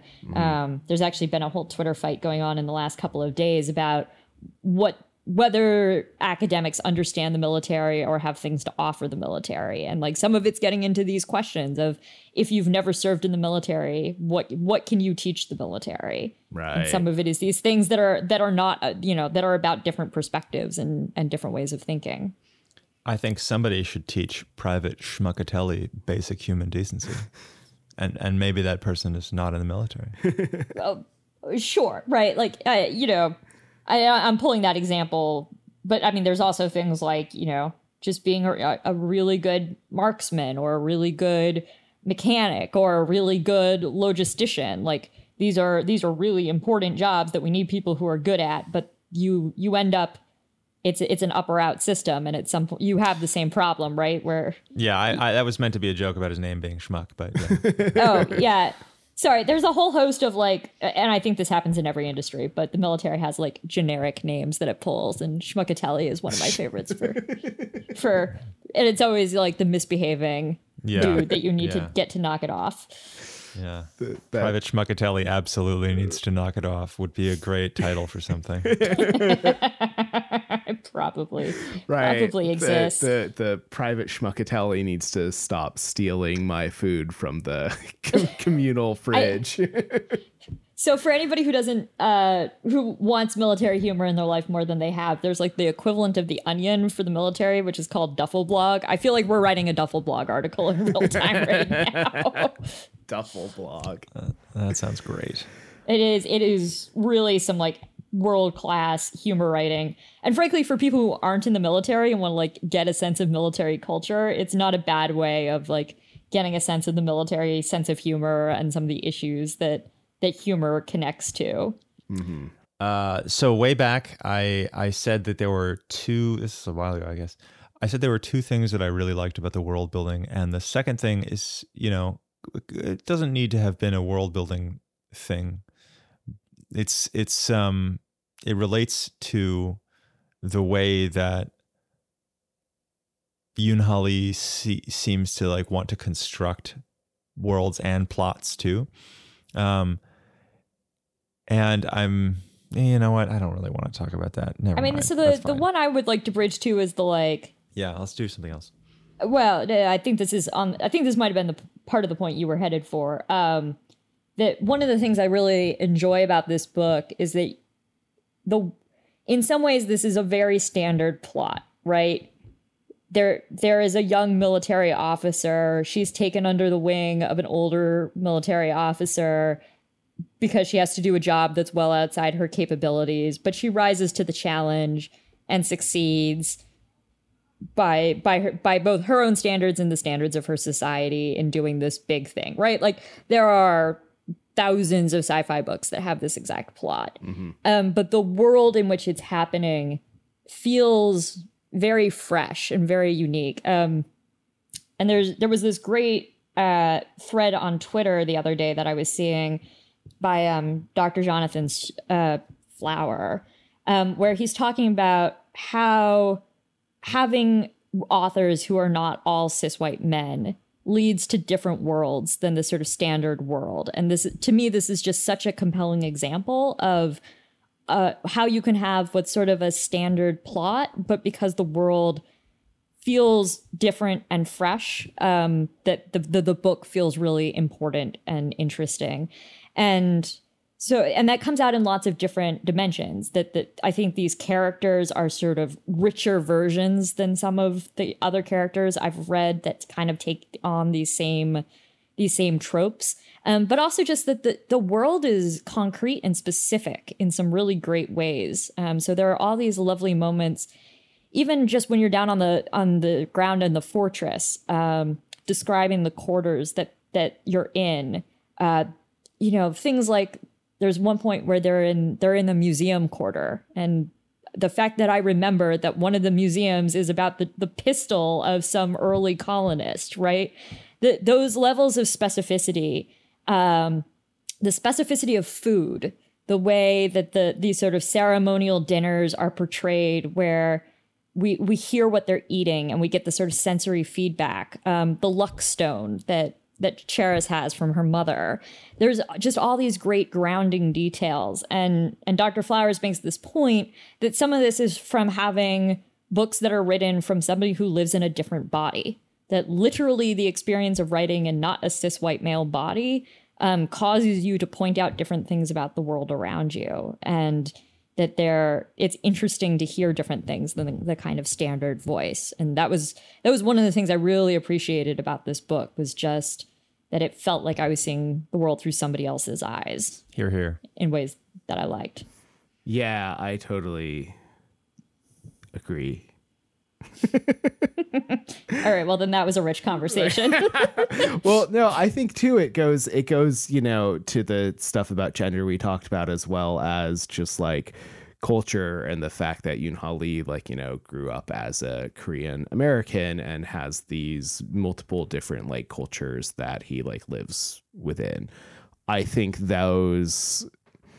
I really like that. I totally agree. The world felt very lived in. The world felt very like the world has these really strict rules to it, and then the ways in which it feels lived in, all the different choices people make within those rules, and how they like buck the system, and how they like make their own lives for themselves, and like what they really care about and what they really don't, the way that like they interact with the rituals of the world, and how like the rules are ultimately rituals, which is maybe this is a good kind of segue into this. I mean, this is one of the things I really liked about the world building, is that kind of to that point earlier of like, there are people who make good strategy decisions and bad strategy decisions, but there are also people who are just good leaders in the sense of getting people to follow with their strategy decisions at all. And like, I think one of the good ways of being a leader is to have strong rituals, to have like things, and like games are one kind of ritual, but to have things that people engage in as a group and like work together. There's a really cool book called Interaction Ritual Chains by Randall Collins that I always think of in this context, which is like, it's a sociology textbook more or less, but it's really about the ways in which like when you work together to do something as a group, you create a shared group identity, and then you like create loyalty to other people. And this is kind of this thing that works. And I feel like oftentimes bad world building doesn't take into account any of that. It just thinks of it in terms of like, oh, people do these things and there's rules and people follow the rules, instead of like, oh, people like build loyalties to each other and create group identities. And for instance, the way that the like different factions have their own rituals, have their own group identities, those rituals have changed over time, like getting Jadao in and asking questions about like, oh, how does this ritual work now? Because the way that it worked defines what people take from it. Like, oh, you have to share a cup now, and you bring a shared cup instead of you getting your own cup. That is because of a change in the way that the military hierarchy works. Like, these rituals will reflect the world, and the world reflects the rituals, because that's what they do, is they create a world in your head that you then go and like play out in real life. And I really liked how thoughtful this book was about all of that. Yeah, and I think thoughtful about that those rituals are both a source of comfort and strength and community, but they're also evil, literally evil right. in this book, right? Like the ritual of these torture sessions that everybody has to participate in, even if it's third hand, right? It's not that everybody has to pick up a knife, but there are these candles that you have to light and meditate on set topics that are connected to this ritual torture, and you know they're connected to this ritual torture, right? And so it makes people complicit in these horrible acts, and that you see people who have different reactions to those rituals, and even within sort of the spectrum of people who are kind of queasy about it, you get lots of different sort of reactions to that queasiness. Mm-hmm. Yeah, and you see, I think, a lot of ritual within the military too, and I think this is a good place to also talk about the like intertribal politics, I think is the word that you used earlier, Ellie. The like ways in which these different military groups, or not even military, like not, they're just like the different factions like work together and against each other and like feel about each other. And like part of it comes down to they each have their own rituals, and each, you know, you are Kel. And like, sure, you're also part of the Hexarchate, but like you're Kel or Shuos or whatever you are. Yeah, and so some of this is just that I like the fact that this is not a world where the military does everything. I think often, you know, the U.S. government has this problem, right? Like you read a lot about what the Department of Defense does in Iraq or Afghanistan. You read a lot less about what the State Department does, or the intelligence community does, or USAID does, or the Department of Treasury does, right? And they're all really, really important pieces of the puzzle of what are we doing when we do military operations, right? It's not just the kinetic fighting. It's also sort of all the other stuff. But that different types of people take those jobs. They have different interests and different personalities. And I think one thing this book does a really nice job of capturing is just some of those like baseline personality differences, right? Like the Kel jokes feel the way jokes about the military feel. I think particularly the sort of Marine jokes are kind of the sort of obvious analogy to the Kel infantry jokes that we hear. So that's not obvious to me. Like what's a Marine joke? I actually don't know any of this. I'm curious about the specifics. So the services all have kind of stereotypes associated with it. And so the Marines are dumb grunts, right? They're the guys who you send in to do the suicidally stupid mission, and they're big and they're strong and they're gonna go do the thing, but like higher order of thoughtfulness is like not what the like either the Marine or the like Army infantry are known for, right? They tend to be, and again, this is all like mass stereotype, right? So I'm not saying that everybody is in this mold by any means, but right, you're reporting, not condoning.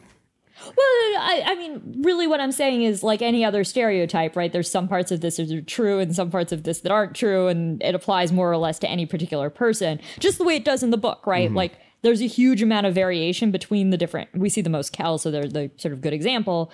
There's a huge amount of variation between them, right? But that sort of, maybe I'll say infantry stereotype rather than just a Marine stereotype, because a lot of the same tropes transfer to Army infantry. But like huge focus on camaraderie and the chain of command and obedience and sort of loyalty, right? The Marine Corps motto is always faithful, right? So there's this intensity of loyalty. You know, you could contrast that with the Navy, where, and again, this is sort of the surface level version of it, but you're on a ship or a submarine. And so you're off on your own for months at the time. And traditionally you're sort of more independent. And so within the ship, you have a really close community, but that it's really sort of more independent action, more willingness to like do the thing that seems like the right choice at the time based on what you can see.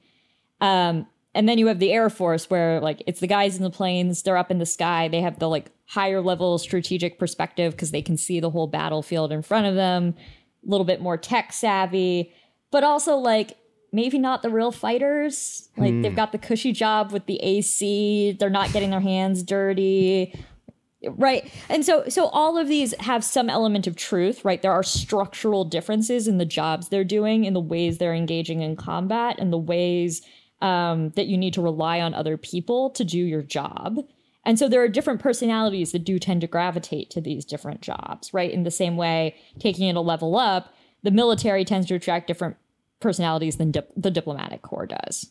But that there's also richness and nuance within them. And so one of the things I love about this book is the differences between the factions feel the same way that the differences between different parts of the government do. And that in a healthy version of it, you have balance between those different parts, right? So the shows are doing these stupid, elaborate games that are way too complicated and are going to backfire and eat up a bunch of resources. And the military tells them to like knock it off and go be more practical. But at the same time, the shows are there reminding them like, hey, you know, you could just like, rather than killing a bunch of people, maybe we could drop some leaflets. And like, that would be a better version of this operation. Right. And so that you have different strengths and different weaknesses, and that a good strategist is combining all of them together. Right. Part of what makes,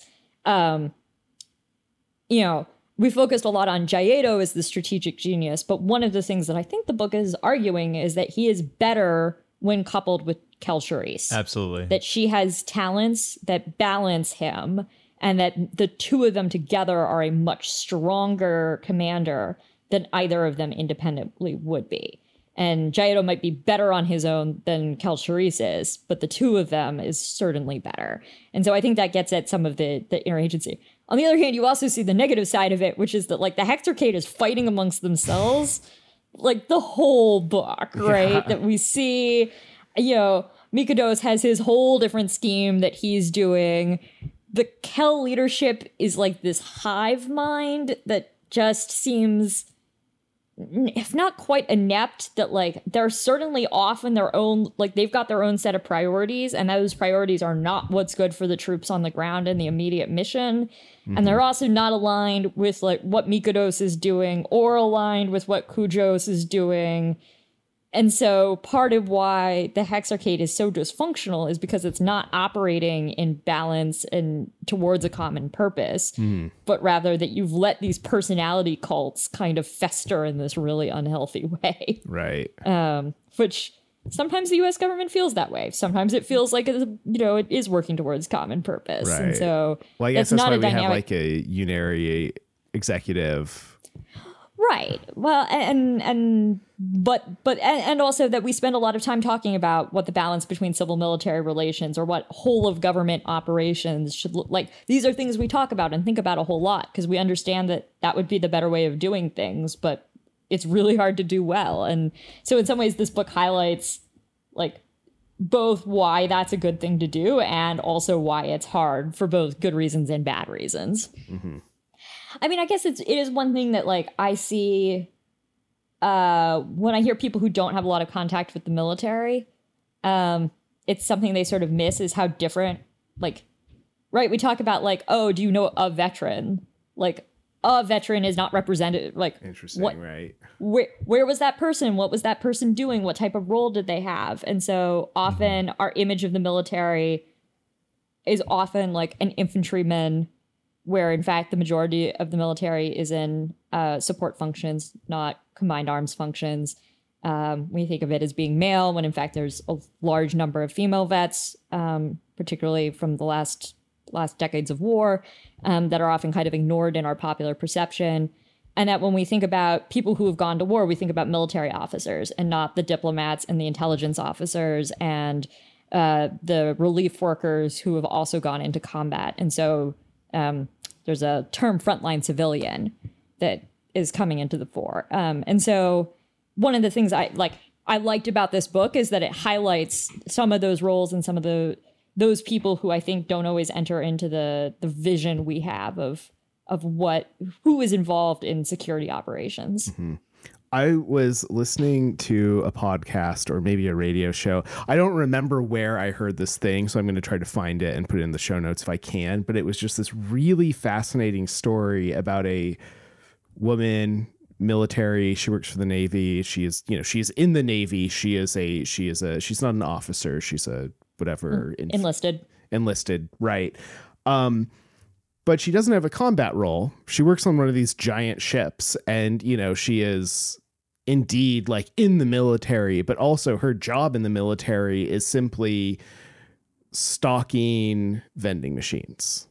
Mm-hmm. Right. And it was this really fascinating moment for me of like, oh yeah, that's right. Like, to be in the military doesn't mean to be like a infantry person. It also doesn't even necessarily mean to like be in any sort of combat role, whether strategic or tactical at all. Like, sometimes it can just mean doing a job that needs done because you're on a boat and you need to be able to, like, you need to be at a certain level to even do that job, mm-hmm.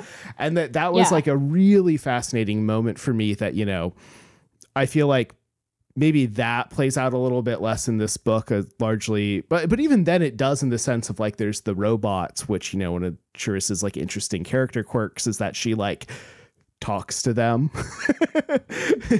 which made friends with the robot. Right. Which definitely to me felt a little bit like, I've had jobs where, and this is going to come off as really bad. I almost don't want to say this, but I'm going to, just because I already started. I've had jobs where there are, people in whatever service roles that, because, we work in business, so we don't talk to those people, blah, blah, blah. Or we, like, people don't treat them as human beings for whatever reason. They just treat them as like, oh, you do the thing I need for you.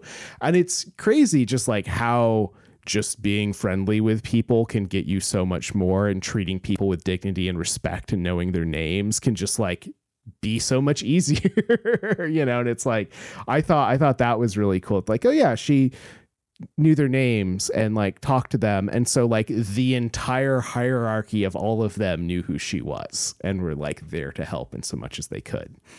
And that felt, again, I feel like I'm describing people as robots, and I really don't mean to be doing that. Just the sense of like, well, but the servers are depicted as being basically people, sentient right, intelligence. Totally. Yeah, they are people, and in fact, one of the interesting things about the world is that they are intentionally keeping their humanity is not the right term, but their sentience, like the full force of their ability, kind of.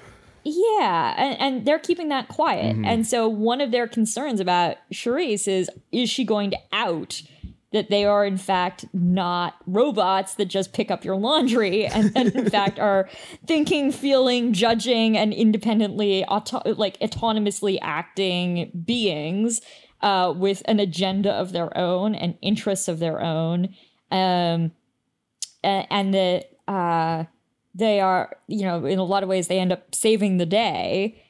And it's still, but they do it in this way where they're really trying to protect themselves from sort of being identified as sentient. Right. Yeah, we even get a few chapters from their perspective, which were like, honestly, I felt like I could read a whole book from the servitor's perspective. Yeah, they were my favorite. I love them.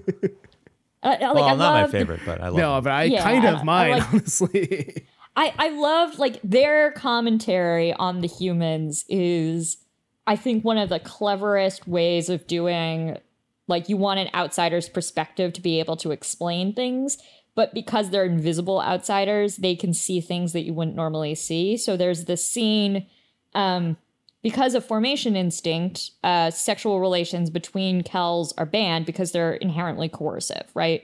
Because of formation instinct, you can't disobey an order from a superior officer, and so any sexual contact is coercive. And so you see a server who's hanging out in a hidden space that two Kell are using to have a sexual meetup that is depicted as being consensual in their case, but you get the server's color commentary on like the weirdness of this ethical situation that humans have bound themselves up in. And it's fascinating seeing somebody who is very much a part of the society, but also has this sort of external judgment perspective that they can take on because of the ways that they've sort of isolated their sentience from being broadly understood. One of the things I find interesting about this book in a general sense is just the simple fact that it is a military story and that all the characters essentially are in the military in some, either direct or indirect way. The Shuos are they really in the military is sort of well, but hard to say, who's the main one, is seconded over, so he is formally in the military. Right, He's and dual-hatted. Yeah, and even the ones that aren't Jadao are, the Mikudes and so on, or the Rahan, or these other characters are really, we encounter them through the lens of this broader military situation, and we're seeing them in as much as they're related to this military situation. So it's really obviously focused on the military story, and it's interesting that there are very few stories that I can think of that try to be focused on a military cultural space and also a non-military cultural space. There's very few books that try to do both. There's a lot of books that do one or the other. Mm-hmm. This book is sort of focused on a military cultural space, but it also wants to give us a broader perspective on this strange and interesting society. And it's interesting the way that it succeeds and maybe doesn't succeed as much. I think it basically succeeds in that we get a rich portrayal of a world. We get a place, like we've said, that feels lived in, that feels like there's something interesting about the different aspects of it, that feels like it was created by an author who, it's not even so much that it's not successful. It's just that in general, the book spends so much time on military cultural spaces that there just isn't a lot of time left for non-military cultural spaces. So we get a little, and it does feel like the little we get has this awesome parallax effect, and you feel like there's a lot more out there that we're not getting and so on. But it's still the case that, just because of where the focus is, we get this sort of, interesting partial perspective on the society. And I found myself wondering when I was reading this book a lot, when we see flashbacks of Cheris's childhood, for example, or Jadao's childhood, or the times when they are interacting with civilians, real civilians, like, not any of the six factions, right? That there are people outside of those factions. Yeah, those times are sort of few and far between enough that I felt myself really wondering, how the story of this book would be different if it were simply told from some totally other set of perspectives. Yeah. Wouldn't necessarily be one perspective. It would have to be maybe a lot more perspectives. But just the stuff that I think, Ellie, you were saying earlier about the people on the Fortress of Shattered Needles, Adrian, you said this too. There's an extent to which the narrative depends on us not being too sympathetic to the civilians or the rebels soon enough. But that fact says a lot, doesn't it, about how this story is structured and how different it would be if we got it in a different order. We got a different set of people telling it. This was one of those books that I would love to see the companion book that's the, like, what does this story look like as it's unfolding from, like, a random world, like, what is a random civilian who's hearing about these stories and experience, particularly, like, if you had a random civilian, what does calendrical change feel like for a civilian, right? We hear about what calendrical change is like in terms of its impact on technology, but, like, for example, the rebels are still torturing people. They're torturing people on slightly different days and for slightly different purposes, but does that actually, like, how much of a change do you need in the calendrical system for it to feel meaningfully different? How many of these technologies are accessible to day-to-day people? Is it really only the military and the elites who experience these calendrical technologies, or are they part of everybody's daily life? So if the calendar gets screwed up, does your, like, dishwasher stop working? Right. I don't know how true this even is, but I got the sense while reading the book that the life of a lot of individual, like, civilians is actually, like, to use a loaded word, like, somewhat primitive, like not actually, like, sure, they live in some far future sci-fi place and, like, there's, big space battles and everything, but, like, people live on farms still. That there's all sorts of different ways people live. And I'm actually curious for you, Ellie, because you've read more of Yoon-Ha Lee's work than I, or I think Matt had. Maybe Matt, this is the only thing of his that I've read. Do the short stories he's written, is all of it Mill SF? Is there a lot of different stuff? Because I'd love to read something of his that's just about the servitors, or just about like people in a place, because it's so good when he focuses on those things. Yeah. So first of all, I will say his short story collection is really phenomenally good. I really highly recommend it. The books that are set in this universe the stories that are set in this universe are largely tied pretty directly to the story. So there's some stories that are like flashbacks to bits of Jidao's backstory that flesh that out, that sort of thing. However, if we look at the other stories, there are ones that are telling stories from many different other worlds with different other perspectives, and not all of them are military ones. And I think one thing that really stands out reading the story collection is just how good a world builder Yoon-Ha Lee is, because he develops these worlds that have these just incredible systems of, ways that they work and what happens in them. There's one just incredible story where people basically can use a combination of calligraphy and surgery to build these paper entities that can go fight.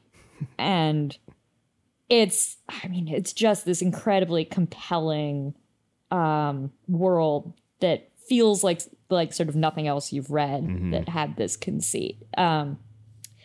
So I would love to read the stories that Yoon-Ha Lee would write about other parts of this world. They may exist, but not in the collection of his that I've read. Cool. That's good to know. Matt, I'm just curious, generally, have you read anything else by him? Some other short stories, but that's it. None of the other novels. Okay. Cool. The other novels do spend a little bit more time, both with some of the other factions, but we also spend a little bit more time with some other civilians, but not, I think, in the way it's still very tied to this story. Right. It's not, Joe on the farm living independently. It's, you know. Well, I view that people as people who are collateral damage. Right. But I guess I just view that as always a good sign in world building. If I want stories that are not the main story, then okay, good world building. I almost kind of want to both feel that way and not get it sometimes. Yeah.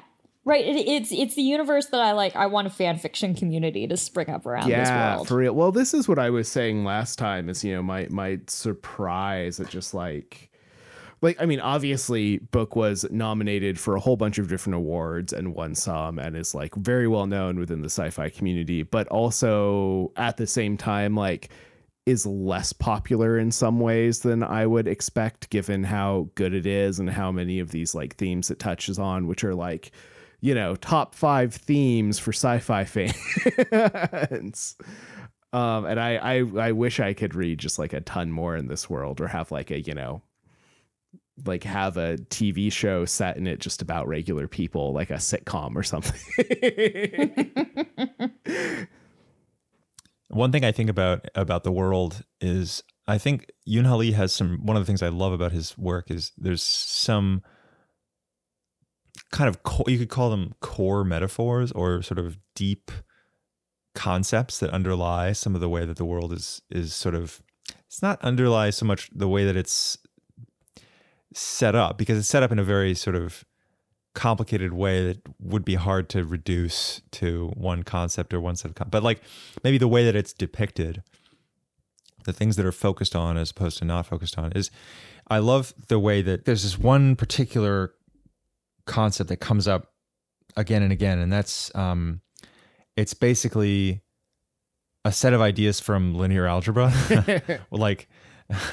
I sort of keep hesitating. No, do it. But, no. Well, so there's there's the idea of having a basis and picking a basis for computation that you're going to do, represented by matrices. And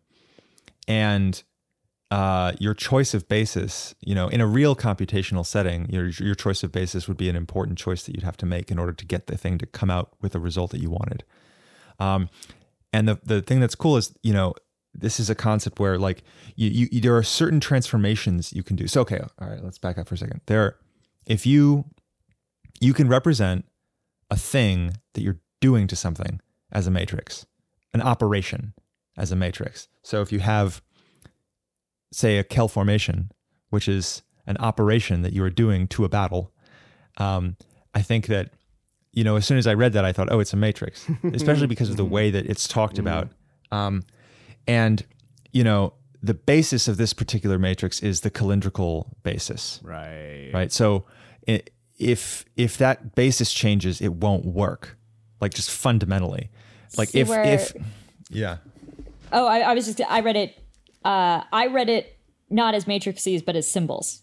Right. And so if you move a symbol to a different context, it has a different meaning, right? That's exactly, as it turns out, a matrix can be an object in a category. And so that's a completely coherent mathematical way to represent it. So you could say category, you could say a particular kind of category also. I thought about matrices just because it's like each element of the matrix is a human. So it's sort of like that made sense to me when I was thinking about literal formation of people standing in a particular way or something. No, it makes total sense. It's interesting. You've sort of brought up this idea of qualitative, quantitative ways of representing things and thinking about things. And I think like this is one of the ways this book does this, right? So like the scene where they're trying to take down the ice wall, right? Like I think is such a good it is both that like it's the mathematical operation. It is also that they are pictorial symbols that have meaning to individuals and that you can use that symbolic meaning to hack the emotions of people. Yeah. It's the beauty of, signs and signifiers and their kind of, fraught relationship. I mean, you can talk about it being a lot of different things, but it's, significance is invariant. But so the idea of the basis and the linear transformation applied to it is present, in Kell formations, but it's present in a lot of other places. It's present in the general idea of a calendrical system, but it's also present kind of in all the different ways that crop up in this book, where humans have to, where the book talks about choice. I think almost like every place where Yoon-Ha Lee talks about choice, there's an implication that, or not every place, but in many places, there's an implication that, that the choices are constrained by a particular basis, and do we have a chance to change our basis or not is a question that arises over and over again, and is ultimately sort of what's driving Jadao. Jadao wants to fundamentally change the entire system that he's operating in, so that Jadao wants like calculus instead of linear algebra. It's like he almost wants to like just destroy the whole thing. I think it's actually not clear how much he wants to. I think that's an open question. Okay. He wants the torture to end, right? Right. But yeah, and to some extent, it seems like he wants revenge, right? And in pursuit of revenge, is willing to just wreck shit. Oh, maybe. I don't know. Yeah, it seemed that way to me. It's not necessarily the way I read his motivations. Particularly, I think that the sort of part at the end, I thought it was much more about sort of he has over and over found himself in places where he is denied choice, or where his choices have these horrible second order consequences. And so he wants his choices to, I think you're right that he wants the choice space to be different and the meaning of his choices to be different. But it's not clear to me that like he's not just suicidal, right? I mean, he is suicidal, but if he was just suicidal, he would suicide. And he chooses over and over again to pull himself back from that suicidal choice. in order to do something else. Yeah, I guess I read that he had some element of wanting to cause damage for damage's sake, in addition to, like, it wasn't just noble motivations of wanting to, like, make the world better and have there be no torture. It also seemed like he was angry and wanted to not hurt a particular person, but hurt the system. Yeah, but I mean, he's not.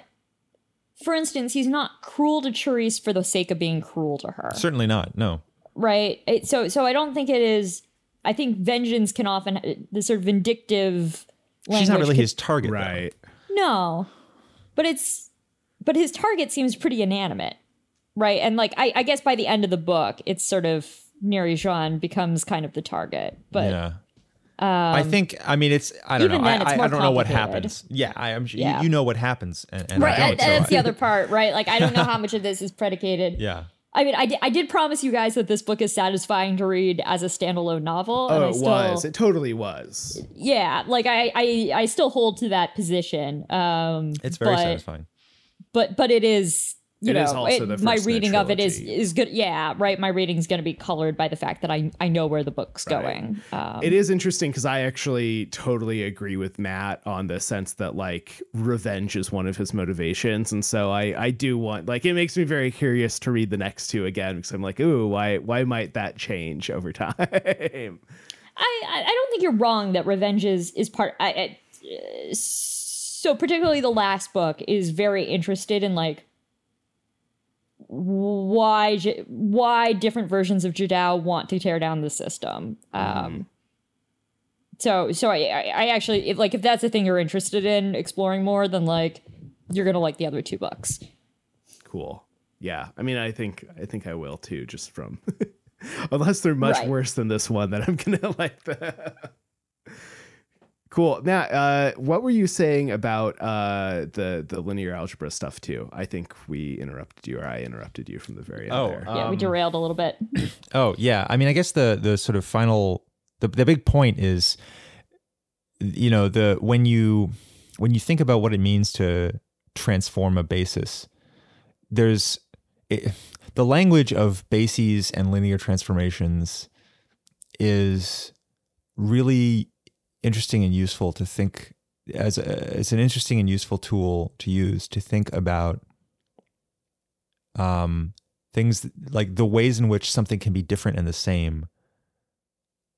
This is sort of like, I don't have a good way of describing this, but it's sort of like in the book, you know, what is the calendrical system? You know what I mean? It's a society, it's a structure of government, it's a set of rituals, it's a lot of different things, but you know, how is it different from a different set of those things? And how is it the same? Right. Like what is the difference between the heretical calendrical system and the main calendrical system? It's a little fuzzy, right? I mean, you know, we don't know. We're never like given a list of the things they changed, but you know, the tools that you get from thinking about vectors in different bases and matrices operating on vectors in different bases is like you get these sort of more like rigorous ways of thinking about what has to happen and what would be the result of changing the basis of something. So in other words, like, what does it mean for something to be a quote unquote fundamental change such that the character of it is different and it gives you a different result, you know, so to speak, metaphorically.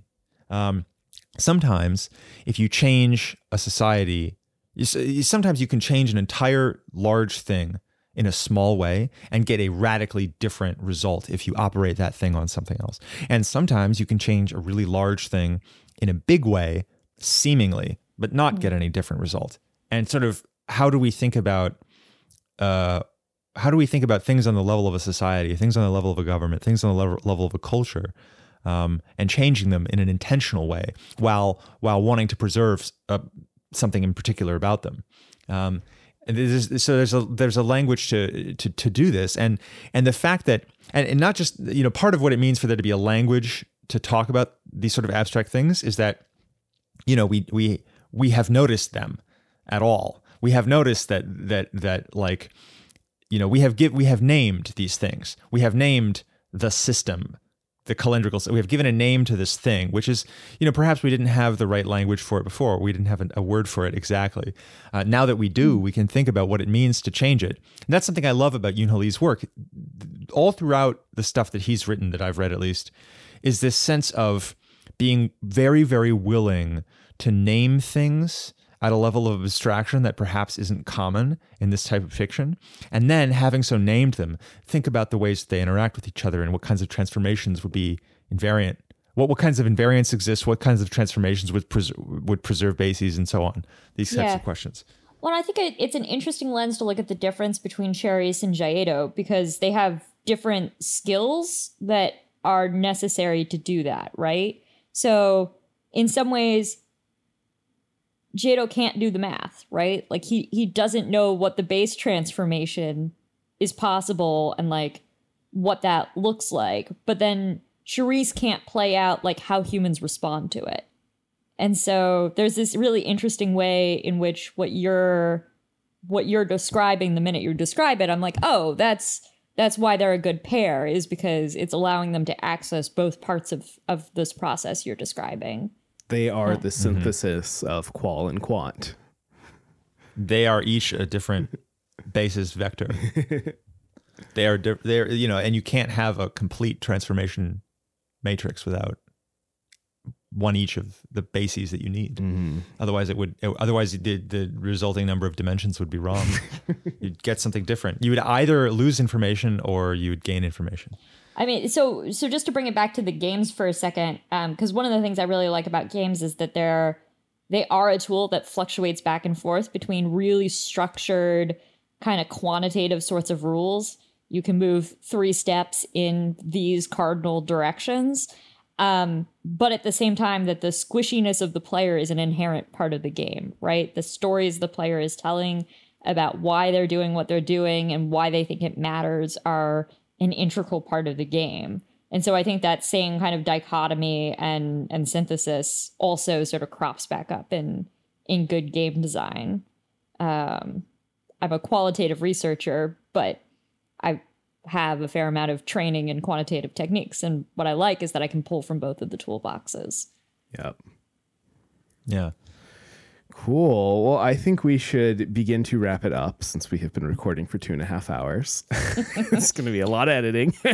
I think what we should end on is, we all loved this book. I think it's fair to say. I don't think I'm putting words in anyone's mouth. For folks who liked this conversation and this book, obviously, there are 2 other books in the series. You can keep going right on with that. There's the other stories, both in this world and just generally that Yoon-Ho Lee has written. But what else would you maybe suggest for people, Ellie, and also Matt? So I guess some of it might be just if you want to learn more about how the military works or national security topics.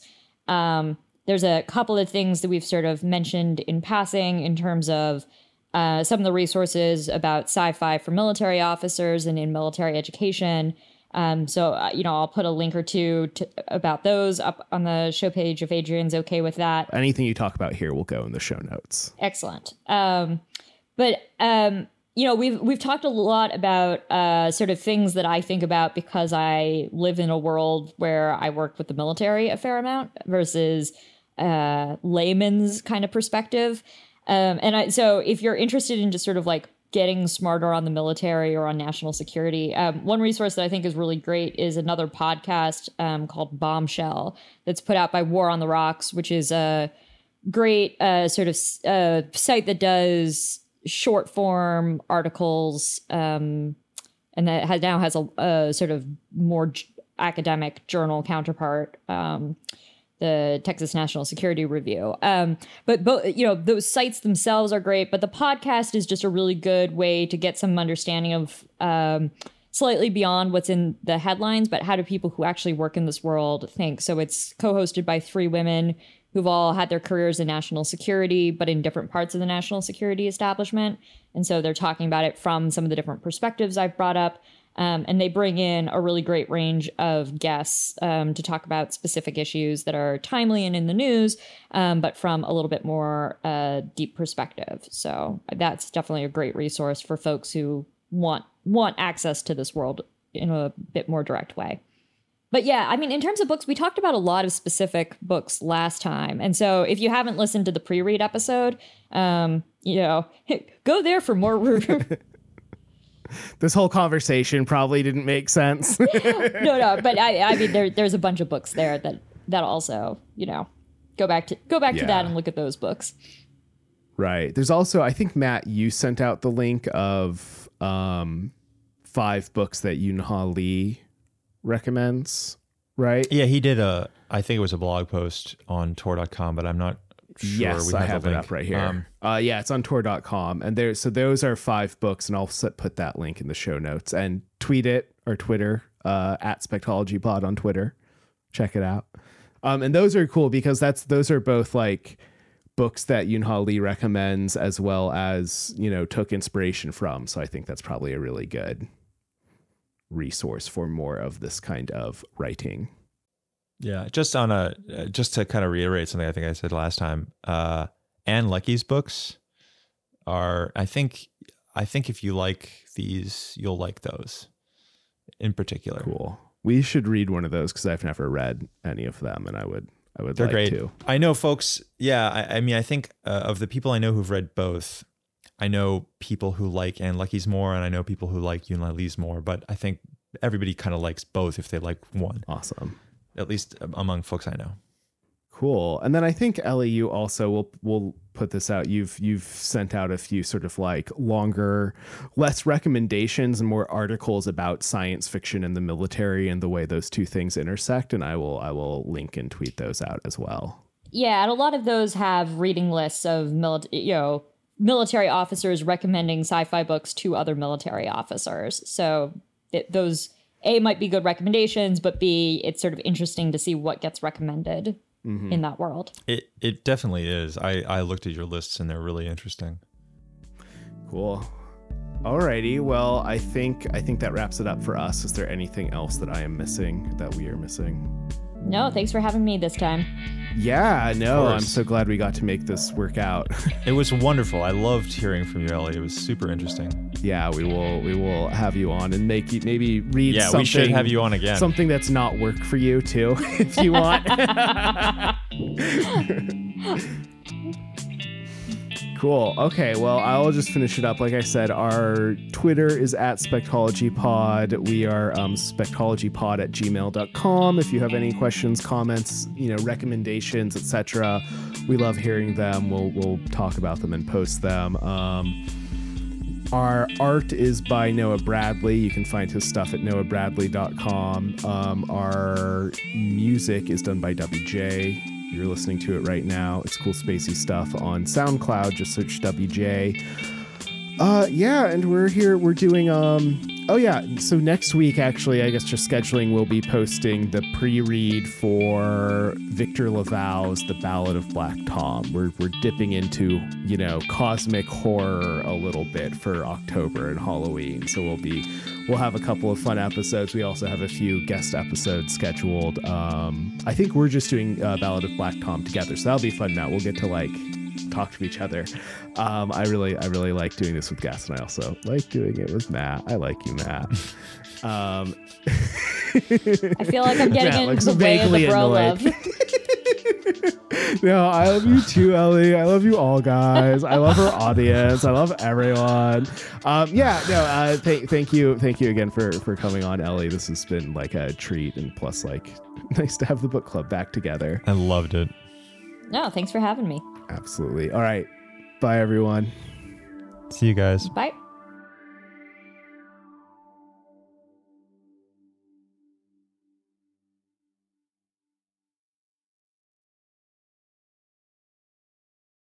Oh man, I have delicious food now too. I'm so happy. Oh, you can't eat on I'm not gonna eat it on air. It's just gonna sit there staring at you, being like, smell it. We should be a short episode because. Oh. Otherwise, Matt will get hangry. Yeah. May well be true. Do you want to eat it, Matt? No, here, look, I'm going to take one bite real quick right now.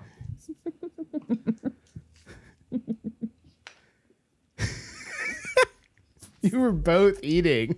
God damn it. Hello and welcome to Spectology, the Mouth Noises podcast. Start a new trend. Ellie Don't almost kill killed. the guest. It's reverse ASMR. I almost killed Ellie. That was so close. All right, and I can breathe. We're good. Oh, delicious. Lesson number 974, don't inhale food. It doesn't go well. I missed that. I was eating. I turned slightly pink and tried not to die. Okay. Okay, 5 seconds and then I'll start.